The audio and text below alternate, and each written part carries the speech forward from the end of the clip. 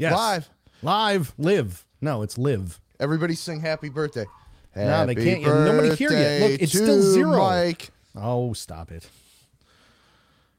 Oh, I just saw that your name says Oldie Locks. You know what we can do? We could do this.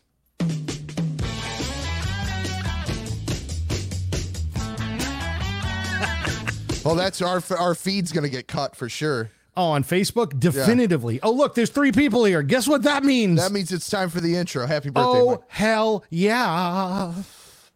Cover to Covered is a podcast that features 2 idiots talking about music at length, and occasionally a dog does make an appearance. There will also be special guests from time to time that will show up, and they will be smarter than the hosts. And the hosts will give their opinions. By the way, they are exactly that. Opinions. They're not truths, they are not fallacies, and they do not reflect the views or opinions of their employers or those they employ. So, with that, just enjoy the damn show.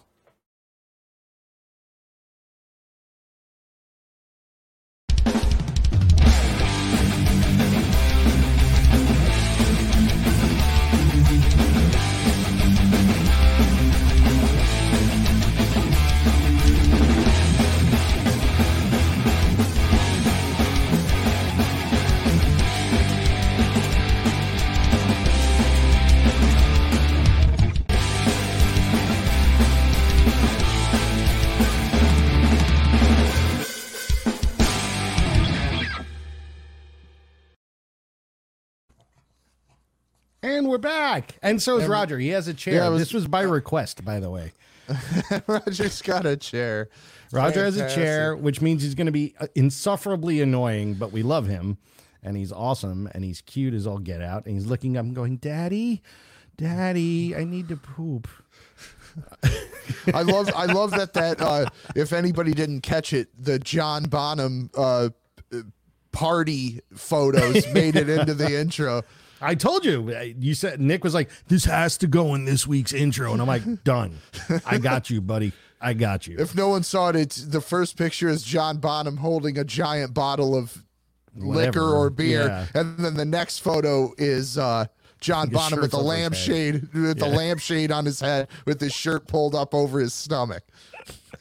Because sexy. Shout out to Paul McCartney, who has one of the best lines ever. One night he was drunk and he said, "You know, I admire John Bonham the drinker more than John Bonham the drummer." Yeah, because he really excelled at that. In fact, he was better than most others. Yes. Because in the end, he took it to the extreme, literally. Yeah. He kicked his death day off with 4 quadruple vodkas.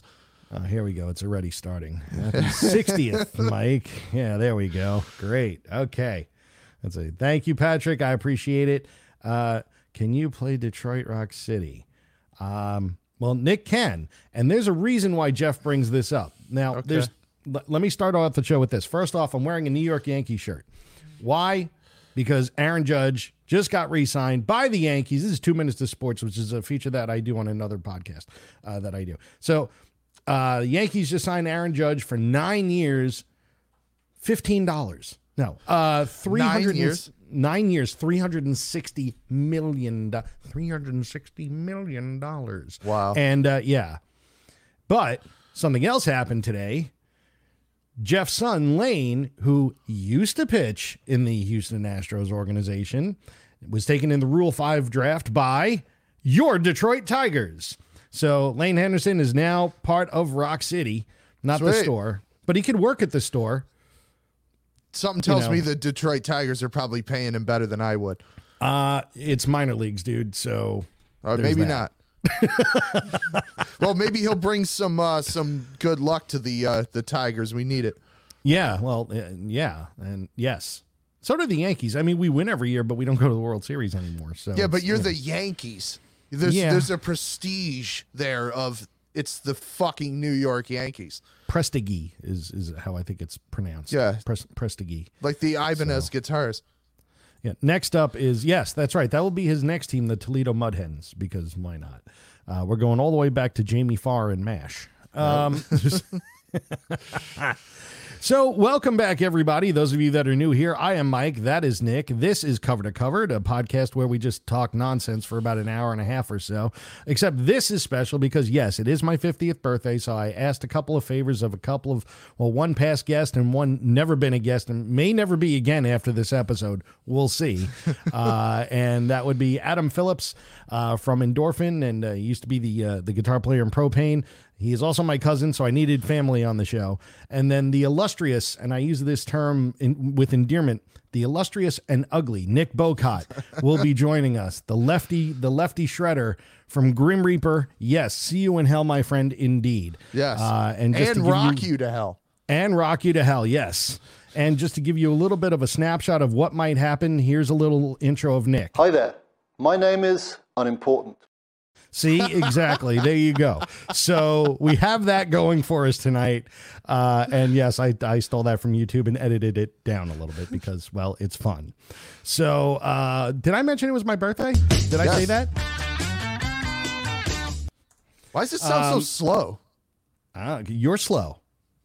Well, that may be true, but that playback is slow. Let's try again. There we go. Now the tempo's right. See that, and I wrote new lyrics. Yeah.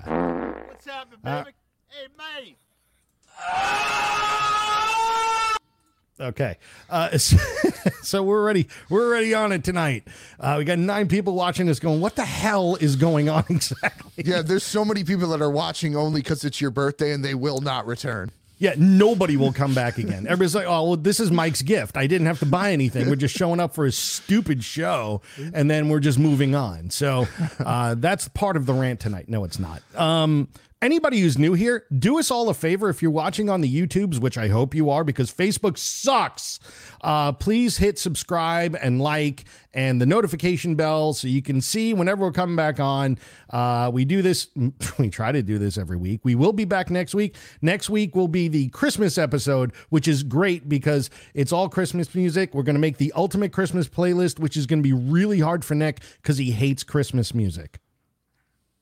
If you remember from last episode, his This Song Sucks was Step Into Christmas by Elton John. And the comment of the night was, how does one exactly step into Christmas? Like, what does that mean to step into Christmas? So he's right. I'm not gonna deny it. But Nick also owns a store. Nick, what store is that? Rock City Music Company. And where are you located? Livonia, Michigan, 5 Mile in Farmington. If you're local, or if you are not, you can find us at rockcitymusicco.com.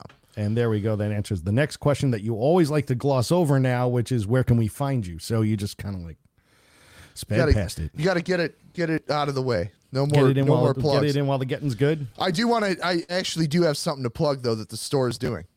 What's that? We have our very first drum clinic on Saturday with Matt Starr, who currently is touring with Gary Hoey and Ace Frehley, bouncing back and forth between the two tours.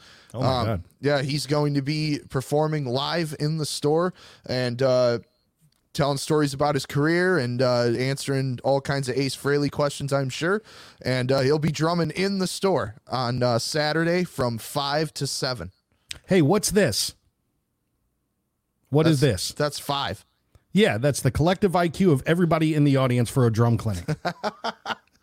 Hey, I'll be there, so it's 3. Yeah, you actually drag it down a little bit. All right, I'm sorry, drummers. It's too easy, but you probably didn't understand the joke anyway. So, yeah. What's he saying? Yeah, what's words? Anyway, so that's awesome. Great stuff. We went over last episode. We talked about the Black Friday record store day. I got what I needed, which is awesome. And Nick hasn't told me what I owe him yet. So he's like holding all that hostage. $300. You do not owe me. I do not owe you $300. But if I did, I wouldn't give it to you anyway. So right. There's that. What was the hot album that day that you saw, just out of curiosity? Like one or two that were like smoking hot that just flew out the store, and like one that you thought was going to happen and maybe one surprise. Okay, so the one thing I thought was going to happen was Dream Widow, which was the Dave Grohl death metal thing. That was gone fast, but I was expecting that. excuse me. The thing that blew my mind that I felt like everybody was asking about that we did not have enough copies of just due to allocation and such was the Duran Duran Live at the Hammersmith 1982. I mean, prime era of Duran Duran, but not a band that you usually have a ton of people asking about, at least in our store. So I was really surprised to hear. I mean, we could have sold 30 or 40 copies of that, it seemed like. Duran Duran still commands a pretty big audience, man. Yep. They really, really do. I mean, I saw them a few years back and they killed. They were sold out. I mean, it was absolutely amazing. And it was the first time I saw them. And I'd been a fan since like 82. So yeah, man. I mean, next time get more Duran Duran. Buddy. I guess. And then we will, and then nobody will want it. Pat Middlestat came in, and he got I know he got Ahmad Jamal, and I think Thelonious Monk. He got all the prime jazz reissues that came out that were all mastered from the original tapes by Bernie Grudman. I'm sure they sound great. I didn't get any copies of those, unfortunately. Well, then you're going to have to borrow it, aren't you? Yeah, Pat, bring those all back so I can listen to them. All right, well, here's what we're going to do. I need really quickly 3 highlights from Friday because both of our guests are here now. Okay. And they both want to come in. They're both giving me very, very ugly looks. One, it comes very easy to. The other one is trying to look ugly. So give me 3 good releases that are coming out this Friday that people can buy their friends or for themselves for the holidays. Okay, so big thing that's coming out. We got 2 reissues from Bauhaus or Bauhaus, however you prefer to say it. Bauhaus. Sky's Gone Out and Burning from the Inside reissues are coming, and they haven't been available for a very long time, and I know a lot of people are excited about that. One title I wanted to highlight is the last recorded Robert Gordon album, who I had the honor of playing with for 2 tours along with Chris Spedding. This is the last collaboration between Robert and Chris. It's called Hellified. It's coming out on Cleopatra Records and on blue and purple vinyl. And I was pretty excited to turn over the back cover and see a photo from when I was touring with Robert and Chris. I'm not in the picture, but I was standing there when they took the photo. So I was like, cool, you know, you got a memory for this. But yeah, I didn't play on the record. I was in the room. I'm proud of you. It was right before we played to like 5,000 people at this big blues festival in Kitchener, so that was pretty sweet. And then finally, Mike, I wanted to make sure I mentioned this because I know you're going to be very excited. Finally back on vinyl, courtesy of Music on Vinyl. That's the European reissue label. Sugar Ray Floored, featuring Fly. So if you want to take the air out of the room, that's near the top of the list of how to do it. That's like just, fill this whole room with carbon monoxide and just watch me go to bed. I bet you Adam likes Sugar Ray. I bet he does. All right. We'll move on we're going to talk with everybody about what they're listening to. We'll all do that collectively together. Okay. All right. But for now, I want to introduce 2 amazing guitar players. Like I said, one is family and one just wants to be in my family. They are both amazing in their own rights. They've both been in this industry a long time, that business of music. Yes. And they both have unique perspectives on things, which is why I wanted both of them here. Now, to let everybody know, the topic tonight is essentially what's next with rock music. Because, and just to give a little bit of the preamble for that now, everything seems to have been done. And we have a lot of bands that are coming out with albums like Metallica and AC/DC, these legacy bands. Nick looks like he's frozen. Oh, there he goes. These legacy bands that are putting out albums and putting on these huge stadium shows, right? And then there's no next level. Yep. And then it's like bar bands, it seems. Now, that's an exaggeration, but not far off. Yep. So being that they've both done this in very different ways, and Adam has a new EP coming out with his band, and Nick is really involved in the music industry with everybody that he knows, and we're going to talk about Pantera and things like that as well, his old friends. We'll spill a little out for them as well. I just want to get their perspective and what they think, and I'm sure, Nick, you have your perspective on your side of it, because maybe it's physical media that can help this come back, like records and CDs, which are both springboarding back. So now both of these guys have a long history in music. Like I said, they're both really talented. I'm going to play a couple of things first, and then we're going to bring them on in. All right. First off, This is Endorphins' new song. This is Adam Phillips Band. This is about a minute and a half from a new song called Food Fight at the OK Corral from an EP of the same name. Love it.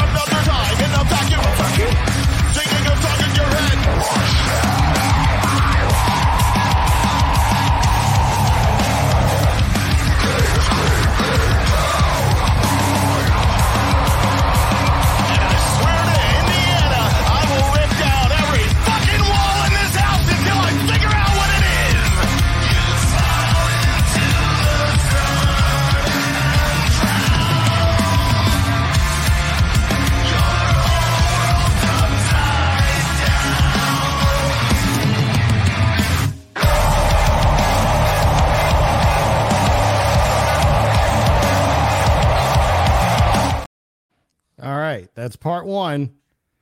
You can stop banging your head. The music stopped, dude. I was digging it. And then this is Nick Bocott, the lefty shredder from Grim Reaper, doing what he does best. Hi there. My name is Unimportant. Oh, wait. I'm sorry. I got that wrong. Here's a little bit throwback for you.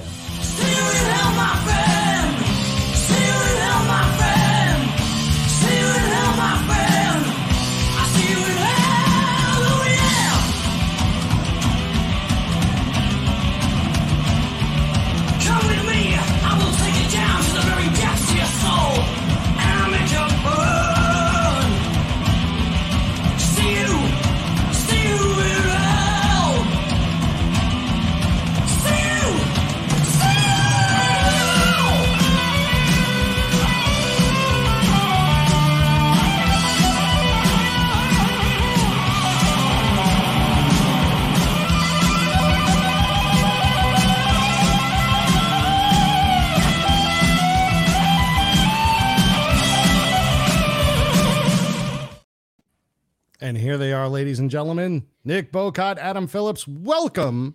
Hi. To Covered. Thank you so much both for being here. Nick, I can't quite hear you. You got words? Yep. There we go. He has words. Happy birthday, by the way. Thank you very much, Sarah. You're still 5 years older than me. No, younger than me. You're 5 years younger than me. I'm considerably older than you, but the good thing about your camera angle is you can't see the shaved Asian lads in the background, or can you? There, you see this chair over here? That's their fort, and they're in front of it, and they're sort of like they're just standing guard until the show is done. But yes, they are all here. They're all paid for and ready. Well, and oiled up. And you know who got them for me? Andy Gould. He got me all of them. So they're really, really, really short then. Yes, and expensive. Yeah, like food stamp expensive, I bet. Yeah. Well, thank you guys for coming on. Really do appreciate it. I'm just gonna make a couple of little changes here. All right. Why did that happen? All right, that's going back on then. That was really weird. Okay. He's a professional, I swear. Yeah, I've done this at least. I've done this never. Activate the make me look good app, and it just failed miserably. He was trying really hard. He's like, he's pressing the button over and over. That's the delay we're hearing. Like, come on, 7. The smoke. Do this. It's already going off the rails as I expected. Self-destruct. It's all good. So, Adam. Yes, sir. You just got married again last week, dude. Congratulations. Thank you very much. Thank you, Nick. Thank you very much. Congrats. So Adam, Nick, for anybody who doesn't know, Adam, yes, is my cousin. So again, I needed family on this show. But Adam used to be was the guitarist in Propane for how long? 10 years? 12 years? 9 years. 9 years. I was years off with them. by just 1 year initially. And also has a band called Endorphin. They have a new EP coming out, as we just played some music from their new EP called Food Fight at the OK Corral. What a title. That's 11 such out a of great 10 title. for the title, by the way. That was excellent. And the music was good too. Thank you very much, man. so- I mean, obviously we don't take ourselves very seriously. Sometimes we do, sometimes we don't, and most of the times we don't. I mean, that song that Mike played a clip of, most of the lyrics are what our singer would call theater of the mind. They just kind of float in. They're just, they don't make much sense. The pre-chorus is what tells the story. Each pre-chorus, it's a guy who smells something dead in his wall, and it's driving him crazy. And he swears he's going to tear down all the walls in his house till he figure out what that smell is. He finally tears all the walls down and finds the corpse of rock and roll with a handwritten letter from Chad Kroeger that just says sorry. I thought you were going to say he breaks the wall down and he realizes he lives next to a McDonald's. That would have equally worked and been as effective. With a letter from Chad Kroeger saying sorry. It's his franchise. Oh, it's fantastic. Oh my God. See, now, who knew that the ideas would be flowing like this? You have time to re-edit, right, Ideas. Adam? That's the best word I've heard for that nonsense ever. Look, this is a super group or stupid group right here. One of the two. It's definitely something. Yeah, the collective IQ is nearly 3 digits. Yeah. There's no drummers here. No. Good. No bass players. No, no, only people. I'm not going to go there. I'm just going to leave it. There's no drummers here. There's a drummer here for sure. There is one drummer, and that is Nick, and he admits it too, which is sort of sad. But I guess it's a call out to the low IQ. I'm just trying to get it out of the way before you do. Fair enough. That's where that light bulb went above his head. He's trying to shove it in his ear to get an idea. Actually, the funny thing about that is that I going back to when Pantera, back to the days of Pantera when Daryl was still known as Diamond. I had the good fortune. I worked for Marshall, but they were distributed in America by a company who Korg USA, and they came out with this really cool effects processor that I got Daryl to endorse, and we actually did an ad with Daryl for it. And we wanted to put on it. The initial idea was that this is so intuitive, even your drummer could program it. And he actually changed it. He's like, no, Vinny's smarter than I am. He said, so he changed it to so intuitive, even your manager could program it. Amen to that, right? There you go. It's great. Oh my God. Well, again, Adam, Endorphin's new songs are cool. When does the EP drop? The full EP is available January 13th. Okay. Why wasn't it available before Christmas? Everybody would have bought it as a Christmas gift. Come on. So it's we're dropping one single each month leading up to the release of the album. We decided there's 5 songs on the album. 3 of them really sounded like they should be singles. It's not like the other 2 are throwaways or anything, but we felt that the 3 strongest should be available first.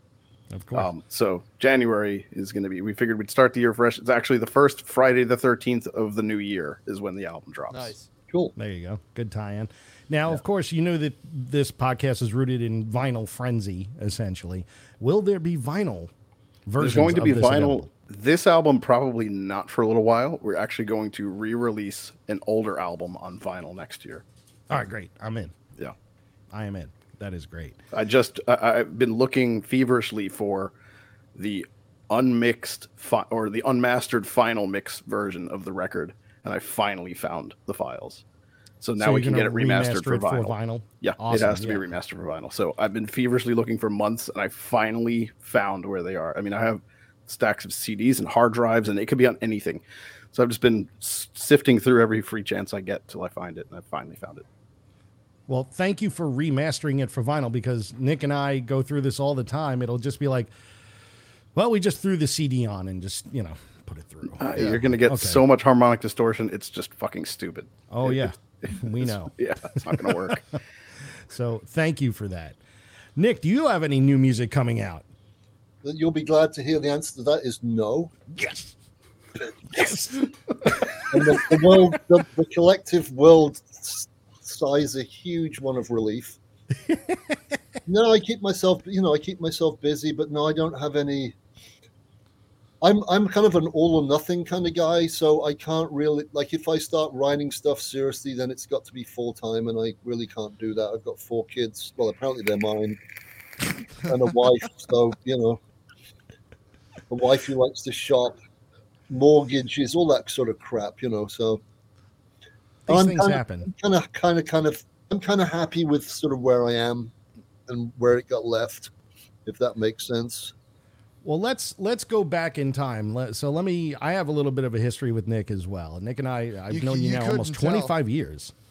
Almost 25 years now I've known Nick, and it's been a pleasure, and I mean that seriously. Nick is a great guy. He's a fun hang, and he's just one of the funniest people on the planet. But he's also one of the most talented guitarists and one of the most knowledgeable writers as well. And one of his nicknames is Hitchcock. Between the writing of horrific stuff, I guess, which would be some of his articles, or hanging out. The songs were the horrific part. But Nick is, of course, as I mentioned before, the guitarist and lead music writer for Grim Reaper, along with the late Steve Grimmett. Yep. And we pay tribute to him as well. Yes. Thank you. Yeah, may he rest in peace. Yeah. Yes, absolutely. And I was actually, doing a little bit of homework before this, and I was listening to some of his more recent videos before his passing. The dude still had it. Yeah, we did. Yeah, we did. We have a collective friend. I still have him, Steve. Well, Steve's still friends with him. He's just not here. There's a YouTuber called Steve Stein, who's a really talented guitar player. Yep. He sat in with Steve on some tours.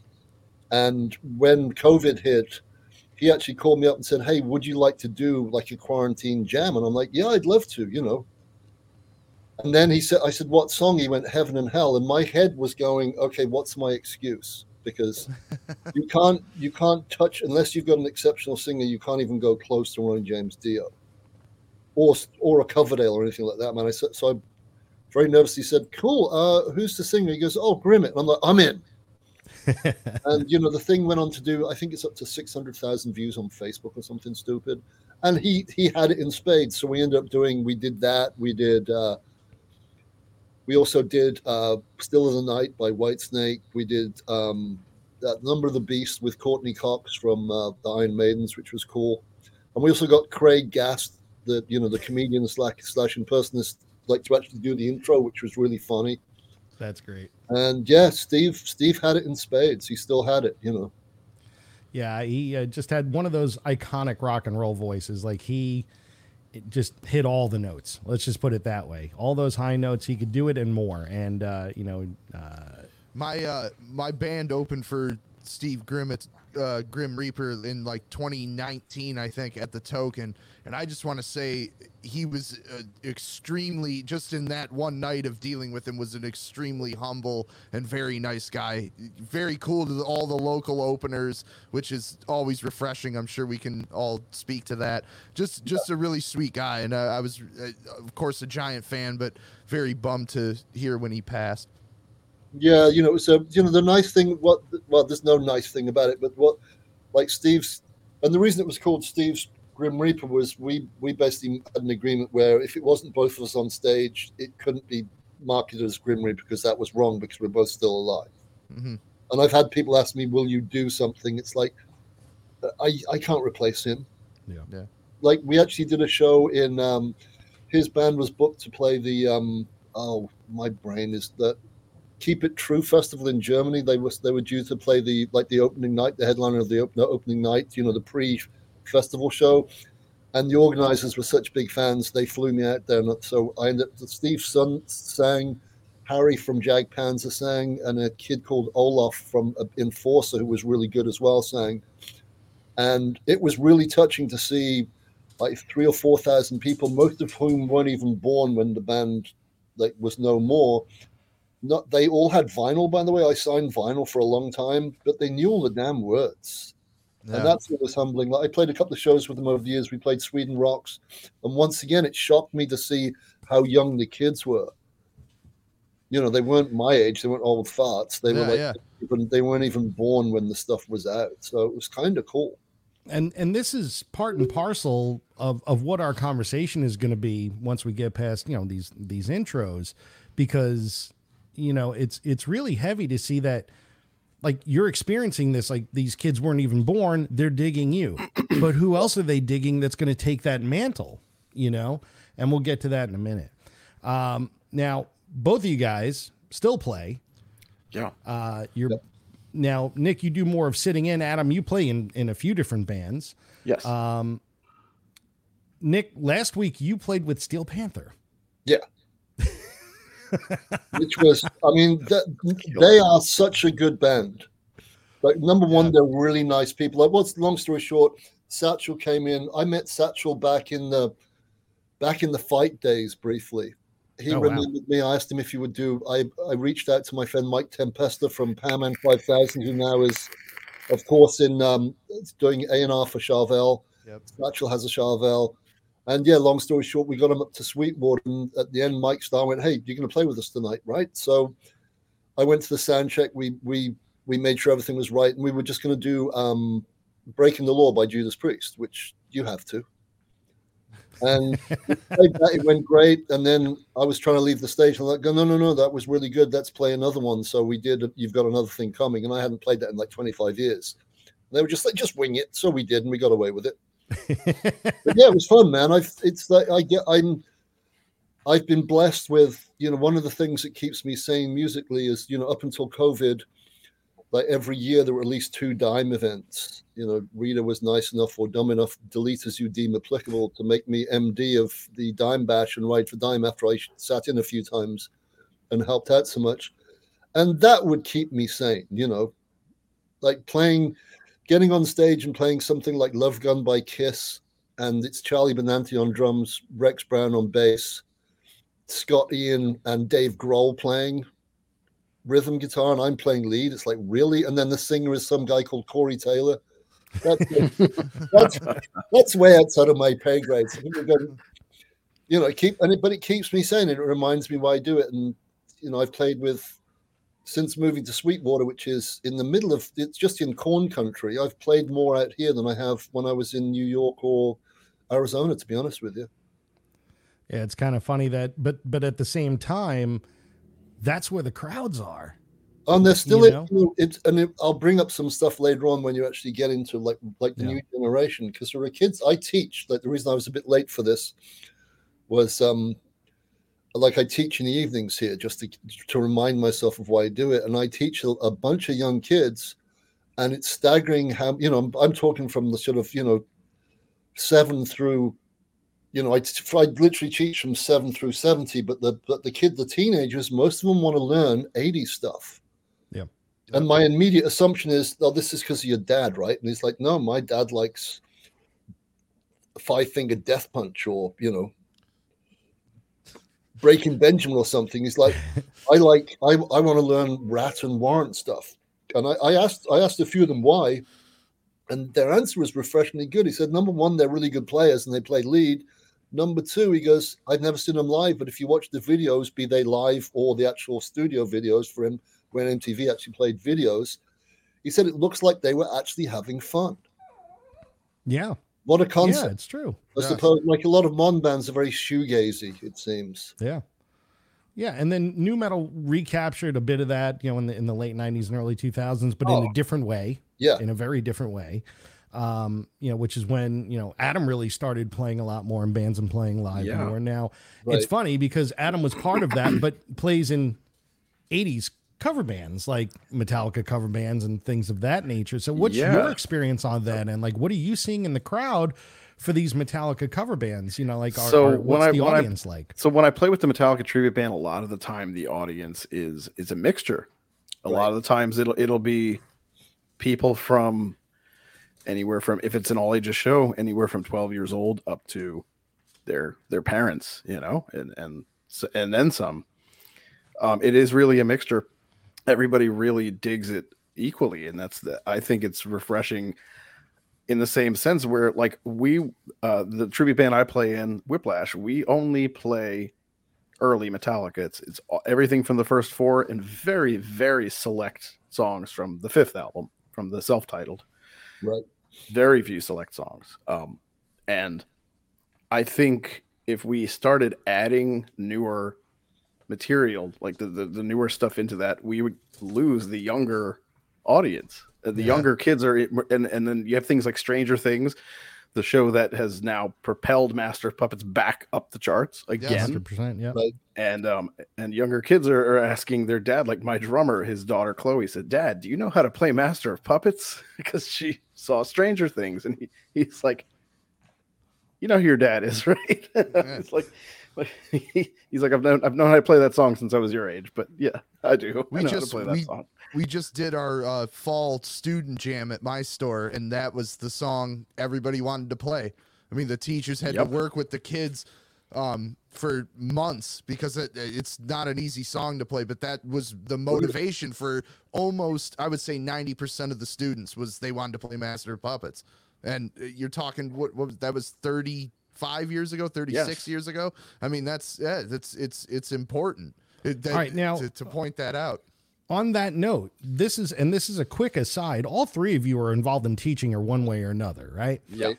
When you have a student that's just learning how to play and they're asking for a song that's like roughly 240 beats per minute, how do you guys work around that so that it doesn't actually hurt them or they develop carpal tunnel or something, Well, the thing is, what you got to realize is one of the ironic thing about it is that to a lot of people, Master of Puppets is still considered to be the gold standard of down picking, like exclusive down picking. Yeah, absolutely. Because it's right on the edge of physically impossible.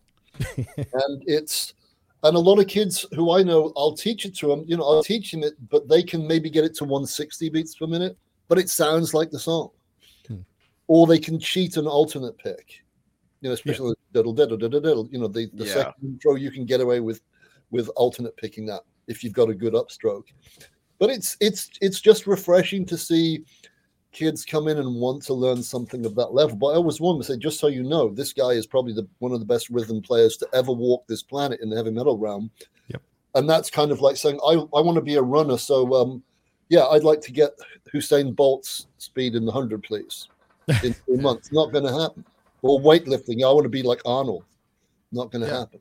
But I usually will if I'm teaching my students how to play something fast like that, or even just that song, I'll kind of try to steer them away from the cheating, the down and upstroke, because I want them to have a goal to work towards. Okay, here's this badass song that this is my goal. It's the top, it's all the way up here, and this is an excuse to get them to try to work harder to get that down picking.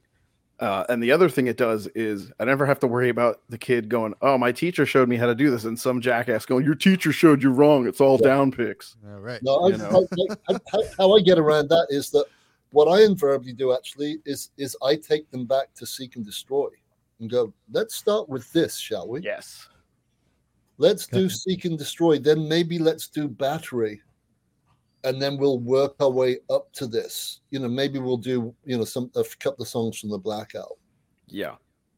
You need to have the foundation before you jump. But That's I mean, how many kids though are not seeing somebody like you guys, are going on YouTube and are like mortgaging their future because like they're just crushing their wrist, or they're just giving up because they can't do it because somebody's not showing them the right way. I mean, that drives me nuts. And I was in musical instrument retail for years. And, I'm a self-taught player, but as Mitch Hedberg once said, I taught myself how to play, but I didn't know how to play. So I was a horrible teacher. Right. I would not have gone to me, and like you have all these kids. Oh, I'll just go on YouTube. Yep. Well, the funny thing, the good thing about YouTube is also the bad thing about YouTube is there's so much stuff out there. You can find gold out there, but it's buried under something you'd rather not step in a lot of cases. It really is. There's like any moron with a phone that's smarter than them can actually. And there are people out there who I won't mention who have a lot of followers and a lot of views who are teaching stuff incorrectly. Yeah. And so you can't judge by number of views. And God bless them for making a living doing YouTube. But I think one of the bad things about YouTube and Twitter and like Instagram, like anything that can show little video clips, is that for a fact that a lot of these guys blazing have spent like 15 hours pro tooling the hell out of making it perfect, and then they'll go up there, the air guitar along to it, and people are going, I can't do that. So there's an unrealistic bar, in my opinion. Like I'd like to see, I would love to see some of the YouTubers go on tour and see. I mean, they can even cheat that though. I went and saw a couple months ago. I went to see Mastodon and Ghost, and the opening band, who I won't mention. If you know who opened that show and that tour, you'll be able to figure it out. The guitar was obviously 95% playback, very obviously 95% playback. They were doing impossible things, and it was one guitar player. So I'm like, A, that's two guitars doing that, and B, it's literally impossible to get that same. There were some pick scrapes, back across the strings, that crunch. It was the same every single time, and it was impossible to get to that from what they were doing. If you're a guitar player, you're like, that's not possible. That was a punch in. There's even ways to cheat that. Because before it was like, I remember my dad when I was younger showing me Yngwie, and like that was mind blowing at a young age, right? But like you go see Yngwie, and as far as I can tell, he's legitimately playing. Oh no, yes, Yngwie's legitimate. Absolutely, he's totally legit. Like I always tell people that that if you've never listened to it, you can go on YouTube and type "I'm the One" by Van Halen, put isolated guitar track. Yes. It's petrifying because number one, it's cleaner than you think it is. Number two, there's no Pro Tools fixing and stuff. It's just a brilliant guitar player full of passion, an innovator playing from his heart, and it's what it is, and it's remarkable. Yes. And it's very different today for those like Nick. You hit it on the head. Like you have these people that are pro toolsing the living hell out of things. Meanwhile, you do listen to those ISO tracks from Van Halen 1 or any Van Halen album. Let's be honest. Van Halen period. Yeah. Van Halen anything, and you're like, yeah, I quit because there's just no way to think that this is possible if you're a kid today. Like, well, what do you mean he didn't edit? What do you mean he didn't cut it digitally? And for somebody like you who, came, let's be honest, not that long after Van Halen. I mean, first album came out, what? Grim Reaper's first album came out in 84. Is that correct? 83 in the UK, 84 in the States. Yeah. Right. So you're only about 5 or 6 years removed from the advent of Van Halen. You were at the beginning of this thrash movement, this metal movement, right? And you helped to create this style. And then you see these guys today that just can't do it. But the diamonds in the rough, like Adam, who can do it, and I've seen him do it, and he does it naturally, and he's a product specialist at NAMM, and there's no tape. It's just him, That's few and far between these days. I mean, don't get me wrong. There are some great guys out there. Like there's a guy called Ben Eller. He's as real as they come. The guy plays. He has a Steel Panther band called Skank Banger. You've got to love a guy like that. That's the most amazing name ever. It's brilliant. It's a brilliant name, but I've done videos with him here, and he's fixing nothing. Like you've got to, sometimes I might do 2 or 3 takes, but on a lot of my videos, the stuff that I could have spent another 5 minutes doing it, but it's like it makes it not real. You know what I mean? And so I don't mind that. Yeah, there was feedback at the end of that. Yeah, there was some string noise. That's real life, That's character playing. And then there's also, I mean, like going back to the Van Halen stuff, there was so much fire in that playing. Like there was, like you said, there was passion there. And it's not like he played the stuff so clean that it became stagnant. It's just there's fire in it. Well, yeah, then that's part of it. Yeah, that's like the old way of recording. Like they would capture magic. Because it was we'll loop that. No, you won't, because they couldn't. Yeah. There was no like flying it into another song. No. We'll take this part and move it here. Exactly. There was none of that. It's like, well, no, this didn't work. Just give me something better. And then a lot of times it was like, well, the last one was better, but we can't get it back.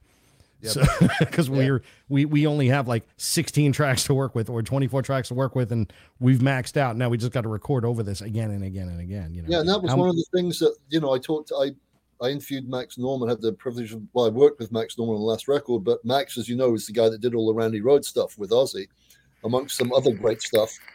But he was saying that the limitation of 24 tracks, which was not 24 because like you had time code and also a sync track, it limited how much dicking around people could do. So you either knew your stuff or you didn't. Yeah. Like you couldn't fix it in the mix. It's like, why, you know? So he said with Randy, they just leave him for an hour. He'd give him they go to the pub when he was ready. They send someone back if he gave him the thumbs up, he was ready, and then he would double it, and then it was done. No, we'll Pro Tools this and this and this together. It's like, no, and that's why those solos are magical, because you can't paste fire, in my opinion. You can't cut and paste passion. You could feel it though. True. You could absolutely feel it though, and that is something that is sorely lacking today. So that is a great segue into the major part of this topic, which is, you know, and I thought about this after Metallica put out their new single, Lux Eterna, which I have to say I really like. Even I liked it. Why do I like it?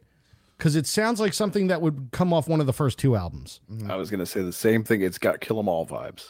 Totally has Kill 'Em All vibes, 100%. Even the guitar tone sounds like the Kill 'Em All guitar it tone. really it's mid-rangey and it's messy in a good way. There's very little wah. That's the Very best little part. wah. Yeah, that's key. It sounds like to me, it sounds like something from Kill 'Em All that maybe Lemmy had a co-production. Yes. Yeah, yeah, exactly. Yeah, if Kill 'Em All and Lemmy had a baby. It's like it if would be Lemmy Lux produced Eterna. Kill 'Em All. Yeah, exactly. Exactly. God, Yeah. can you imagine? That would have been fucking. That would have been pretty cool. Epic. Which brings me to a very quick aside. Imagine if Geddy Lee actually did produce Injustice for All like he was supposed to. That would have been interesting. I didn't know that was a possibility. Oh yeah. Yeah. Oh, wow. That was in the works. Yeah. There would we would have so few. You can't hear the bass jokes though. Yep. Yeah. That's true. Exactly. That would be gone. Because you know with Getty at the board, you would have heard the fucking bass. No, yeah. It would have been the Of loudest course, instrument. of course. But now, with all that said, I listened to this song and I'm like, this is great. And then the tickets went on sale, which Nick and I have railed about this whole like pricing thing. And all right, quick aside again, I almost bought tickets. I almost bought tickets for it. Well, this is a throwback to about 3 shows ago. So I almost bought tickets for it. And look, I know people in the music industry. I could probably wind up buying tickets from them. What I was like, no, let me do it the right way. Let me just buy the tickets. And it was $68.50 service charge per ticket. What was the ticket price? $277. With And a for $68 where? surcharge? That was Almost a one of 20 the surcharges. Right. That was Almost a one of them. 25% surcharge at that point. Yeah. So that was one surcharge. Then there was the facility charge of $12. Then a convenience fee of $5. So $85 per ticket before taxes for fees. It was like a rental car.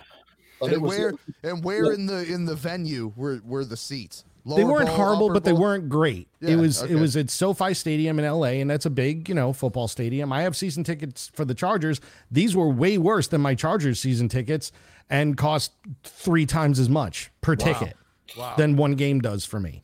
So like it was out of hand, and me and a friend of mine we just said we can't do this. We just can't do this. Like this is ridiculous. So money. again, back on topic, it's great that they're able to sell all these tickets, maybe not at the rate of a Taylor Swift, but it's great that they're doing this thing and they're going to sell out all these arenas and all these football stadiums and all these soccer stadiums. They're going to do it. All right. Oh yeah. And it's Metallica, who has been around 41 years. They do it. Five Finger Death Punch sells out a 5,000 seater. Nickelback, unfortunately, can sell out a 5,000 to 8,000 seater. What's next? Like, what could come next to Because I mean, let's think about it. 20 years from now, we're not going to be talking about Rockstar by Nickelback or Photograph or any of these things as being like classic tunes and defining a generation. Well, whereas Master of Puppets does. But another thing I think to point out before we go any further, like you're saying about Metallica's playing massive places. And I would say, you know, Metallica is probably the biggest band in the world, you know? Yeah. But even still, because of the genre of metal, hard rock, however you want to categorize it, Metallica is still taking Pantera, a reunited or tribute Pantera that hasn't been out in 20 plus years, plus Mammoth, Wolfgang Van Halen on one night, and then Five Finger Death Punch, who are massive on their own in the metal community. And I forget who the other band is. I think it's Ice Nine Kills or whatever. But it's still Metallica is. They're taking two marquee level bands out and two well-known lower tier bands to be able to put 50,000 people in the stadium, where, like you're saying about Taylor Swift, that's one person doing that on her own. So I think it's important. It's great that Metallica is doing that. And I think it's a super cool idea for their fans that they're going to get two different sets and they get two different bills. And, you know, you got to give Metallica credit on that. It's always a good idea targeted towards their fans. But when you talk about longevity, Metallica's been around 41 years and they're still taking out Pantera and Wolfgang Van Halen to put 50,000 people in a place when Taylor Swift's doing it by herself, for better or for worse, you know? The other thing to point out too is that, you know, I would say with Metallica's doing it in the round, so they'll get more people in the stadium. Yes, true. And it would be interesting to see what would happen. I remember Kerry King saying, I think it was Kerry said something about the Big Four. He said, you know, this is wonderful, but he goes, a lot of people have got to realize that Metallica could probably sell these out by themselves. Yeah. And that, you know, and that was a wonderful thing. So I'm not convinced that Metallica needs someone else to sort of fill seats. I could be wrong, but you know, like you're right. They're kind of up there with, you know, because like they've done tours with no one in the past. Yeah. And played pretty darn big places and multiple nights in those big places too. And you also, and then, you know, but I agree with like them. There are three, I would say that, well, there are probably four off the top of my head, the four bands that can still do it. AC/DC can do it on that level.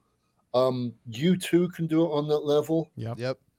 And and people in their 70s, the Rolling Stones can do that. Yeah, right. And still, and Jagger still moves like Jagger, and that was an awful fun. No, I saw the Stones in the stadium. Metallica's playing here last year. I saw the Stones, and it was jammed. But it is good to point out that Metallica's playing in the round, so they're going to gain another, 5,000 seats. At least. Yeah, which is great to maximize it out. I don't know if I necessarily dig the, you got to buy 2 nights thing, but I know is that how they're working it? Yeah, it's 2 nights. Oh, really? Yeah. Wow, So it's 2 I didn't nights. know that part. One set of bands on one night, one set of bands on the other night, and it's a no repeat set list. I didn't realize you had to buy 2 you buy sets of both tickets though. Well, that makes it so was it 260 per ticket or for the double? For the double. That's so not it's bad. it's a All combined right, that's thing. reasonable. That's fine. That goes then from me being horrified, like that's okay. But I mean, there's still $85 worth of service Which is charges, a no matter how you Ticketmaster slice thing. it. That's a Ticketmaster bullshit. And that was in the midline price point. Everything else was way above it. The next level down was like $380 per ticket. And then it was like $500 and $700 on the floor. I was going to say, do you want to talk about hefty ticket prices? So my singer guitar player with the Metallica tribute act that I'm in, he was like, guys, Metallica is coming to South Florida to the Hard Rock, and they're going to play only songs from Kill 'Em All and Ride the Lightning. They're coming with Raven. They're redoing the old Raven tour. We should all go as a band. I'm like, yes, we're all in. We're all in. He's like, I got Met Club, so I'm going to get first crack at tickets. Let's check it out. And I'll just buy them all. You guys pay me back. And half hour later, he wrote to the band thread, fuck this. They were over $2,000 for Met Club tickets. Wow. Each for Met Club tickets. Wow. And then when the general public tickets went on sale, the cheap seats were $600. Wow. Not doable. Just not doable. No. I'm sorry. Like, No, and it makes it harder. I mean, like, when you think about it, this is the big problem, right? The legacy bands are around. They still sell out. And I always say this about the Grateful Dead, as much as I dislike the Grateful Dead. Come on, Mike. Come on, give the Dead some props. Let's go. Not going to do it. I'm giving their fans some shit. So the Grateful Dead, people that grew up watching the Grateful Dead are now in their 60s and 70s and are CEOs and, you know, did really well in life, and they can pay $250, $300 for a ticket and buy all the merch. sure. All right. Metallica is now in that category. AC/DC is now in that category. Yep. And pricing is commensurate with that fan base. However, both of you guys just said, well, three of you said that everybody wants to learn Master of Puppets. That's just up and coming. How do you give that experience to a younger fan when, I mean, those of you that have kids, it costs a lot of money to raise kids. Nick, you had 500 kids. Yeah. Like, it costs a lot of money to raise those kids. All different ethnicities. It was weird, but anyway. Right. Right. None of them are little Asian boys that are here, by the way. Those are different, somebody else's kids. So there's no kids here. There's none here. I'm just saying, So, I don't want to get in trouble. What I was going to say, though, all joking aside, is that's one of the reasons, in my humble opinion, why the tribute, like a good tribute act, can go out there and fill some pretty decent sized places. Like I'm producing a local band called D-Day who are really, really good, and I'll get up and play with them whenever I can. Yeah. And probably play the whole set because they play. Like they can play and sing, and it's great. So it sounds like the goddamn record. What a concept! Yeah. And so it's fun playing with them. But we've opened for people like Puddle, playing with them, like Puddle of Mud. They've opened for Buck Cherry, that kind of thing. But one of the bigger ones they opened for was a band called the Four Horsemen, who sold out the Clyde Theatre in Fort Wayne, which is like upwards of 2,000 people, and it was jam packed. And they were really good, but it was funny having an original band open for a cover band. Yeah. But that's what it's come to, which is why I think like the cover band thing is such a big deal now, is because some of them are really good. Yeah. That's the thing. Really, Is it has to be album quality, you know? Yeah, it's and I'll give the Four Horsemen their dues. You could see why they're a top ranking Metallica band. And it was, and they had the bullet belts, and it was that early era stuff. You have to be that authentic because people do get psyched about it. There's a Motley Crue band around Detroit that plays all the time, and they're a huge draw. They can sell out, 1,500 seaters here, and they go on the road and they do well because they're putting the stage show on. They're being authentic. They're wearing the outfits. But a lot of it, like you're saying, Nick, is because people can't pay $400 to see Motley Crue with Def Leppard on the stadium tour, but they can pay $25 to see the tribute act. That's pretty damn good. Yeah, a friend of mine called Brian, who was on he played bass on all of the stuff I did with Steve on the quarantine stuff. He plays in the band called Hairball. They have 2 tour buses, and they're like an 80s tribute band, but it's not just one band. It's like several, they have costume changes, different singers. And it's like a flashback in time. And once again, I've seen them. The place was packed to the gills. Yeah, that's like a review at that point. Yeah, it is. Exactly. That's entertainment, and that's great. I mean, Nick and I, we interviewed the drummer of a band called Yachtly Crew, who is and they play all yacht rock songs dressed in sailor outfits, and they nail everything. And guess what? They just got signed to a record label. Jimmy Buffett signed them, now they're going to resurrect a genre by writing new yacht rock songs. And they sell out everywhere. They sell out everywhere. They're going into a show. Don't bother coming or trying to buy tickets because it's sold out already. It's well deserved, though. Those guys kick ass. Yeah. They're really, really good. Yeah. There's a band who play around like Sweetwater has a pavilion, which is like 2,500 like capacity. I think they're called Yacht Club Review. They come in and they're nailing this stuff. Yep. And they can play. They're not playing to backing tracks. I got to emphasize that with Hairball. They're not playing to backing tracks. these guys can play and sing the stuff.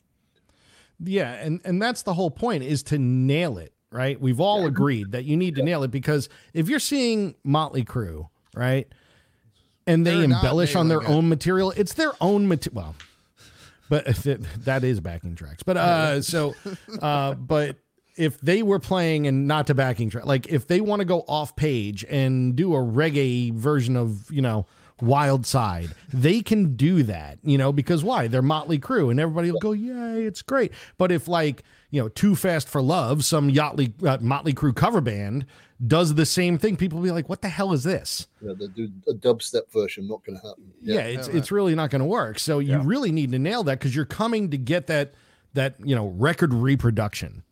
Yep. And that's all well and good, but how long can that go? Yeah.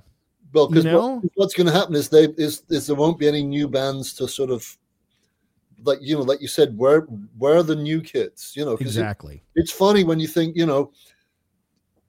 some people my age still consider Pantera a newer band.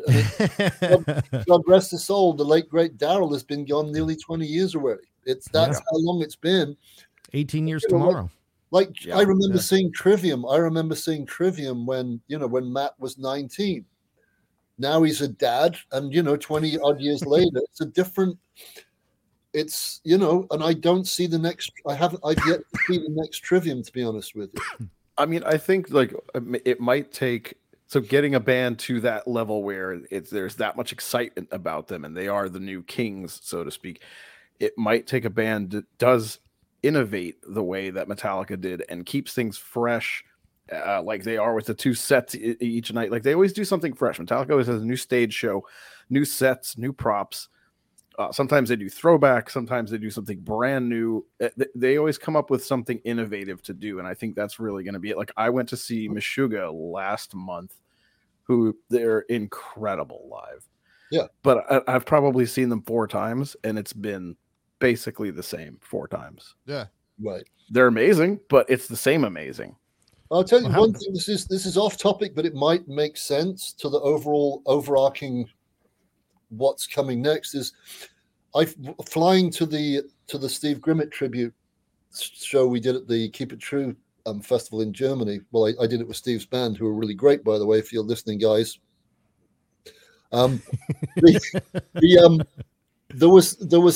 There was a documentary on Oasis playing Nebworth, where they played 2 nights at Nebworth, and it was back in the days where there were no cell phones.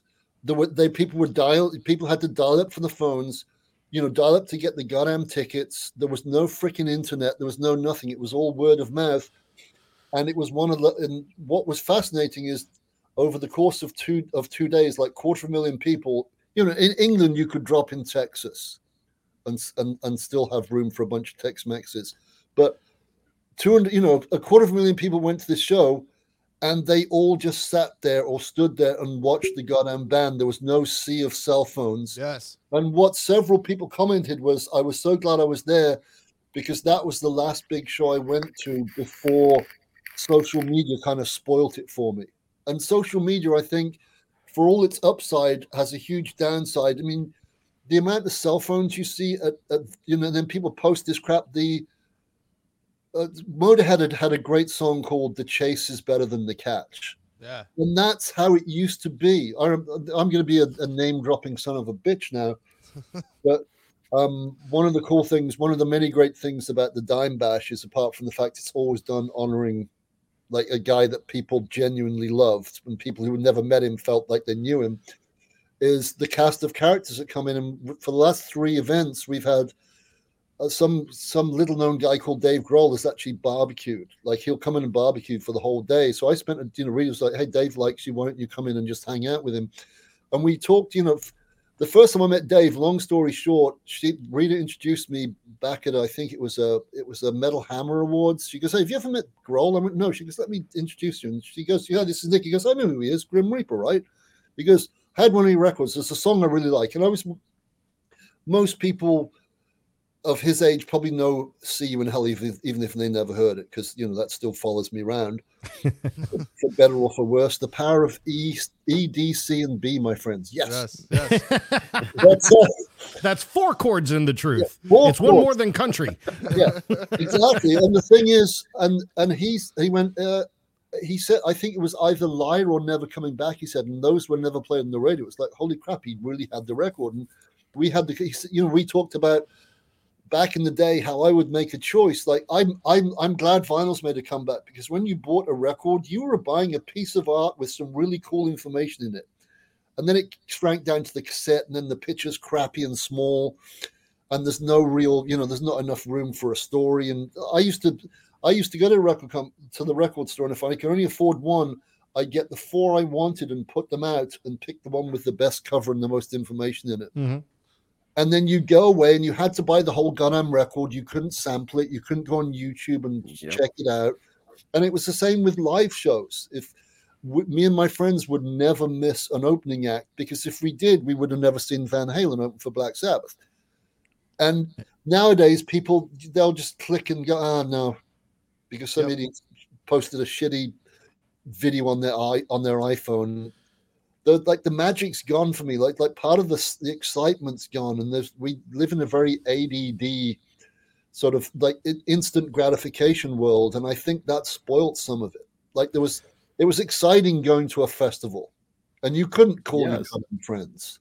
But do you think, with all that said, Nick, and I agree with everything that you said, could that also be why a band like Slipknot or a band like Ghost has really grown? Because there were these sort of hidden identities, and things of that nature. I mean, like, obviously Slipknot was sort of at the beginning of when internet was getting really big, but Ghost was, became popular during the internet thriving. But don't you think they were laying back on the similar of like the Kiss mystique at the beginning of like, oh, you couldn't see them without their makeup and like that's what I'm saying. Like that. No, and it's cool, but I'm just saying it's not a brand new innovative concept. It's going back to something that worked. But what I'm saying, Nick, I'm sorry to cut you off, but my point is not that. It has nothing to do with it not being new. The fact is that it's one of the newer bands that could sell out arenas. Mm-hmm. Right.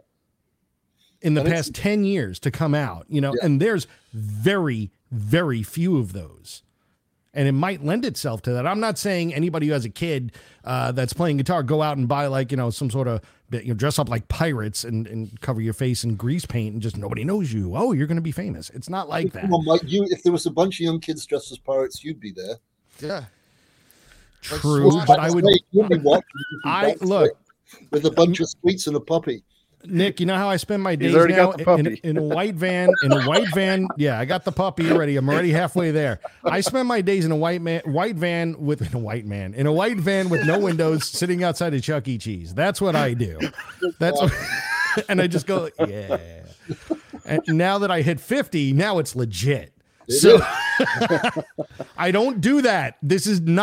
It is not real. I don't do that. Nick might. Both Nicks may. Adam doesn't do it because we don't, because we're Italian and we're family. We don't do that. I'm also Italian. Thank you very much. Yeah, not so much anymore. Not so much anymore. I didn't know it deteriorated over time. It washed off like the grease paint. It just sort of. I think the other thing that I saw an interesting, one of the most interesting things I've read in recent times concerning I think the quality control has gone. Like there is probably an amazing band out there with stuff on YouTube and Spotify that we'll never hear. Because if you look at how many hours of video are posted on Facebook every hour, it's frightening.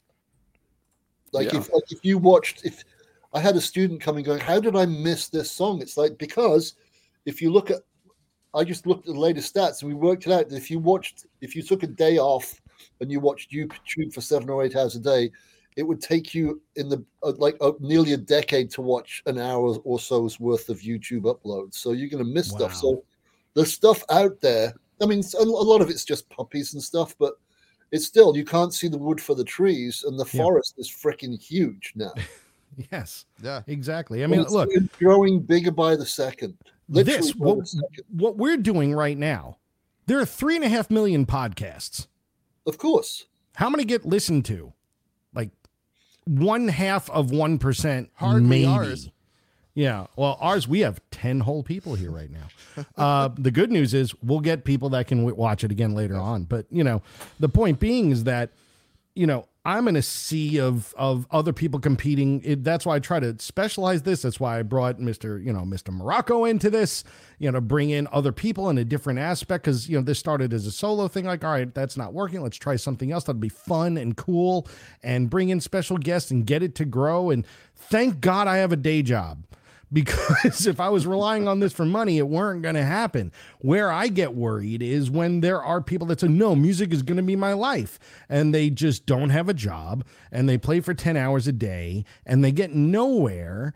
And then what happens? Because there's, Bocat, to your point, you get lost in the shuffle. Like your video passed by, your new upload got past, it's gone. Right. Yeah. The thing that, and I think another big part of it, at the risk of, don't want to contradict myself, but there's no such thing as an overnight success. I don't care what anybody says. Be it in sports, be it in podcasting, be it in whatever. There's no, like the successful YouTubers, they paid their dues for not weeks or months, but for years. Some of them were there at the start, which was helpful because the woods were a little less full. Yep. But the bottom line is they all stuck it out where most people quit. Yeah. And that was true with the band thing. I mean, like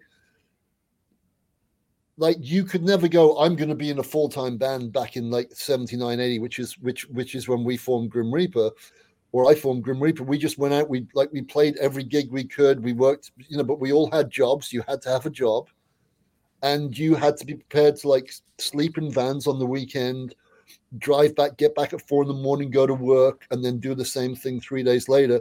Yeah. Not for 2 or 3 weeks or 2 or 3 months, but for freaking years. Yeah. But most of the reason, people were like, we had an exceptional singer, but our work ethic was like, I have a friend, one of my best friends at school, his brother was one of the best guitar players I've ever seen in my life to this day.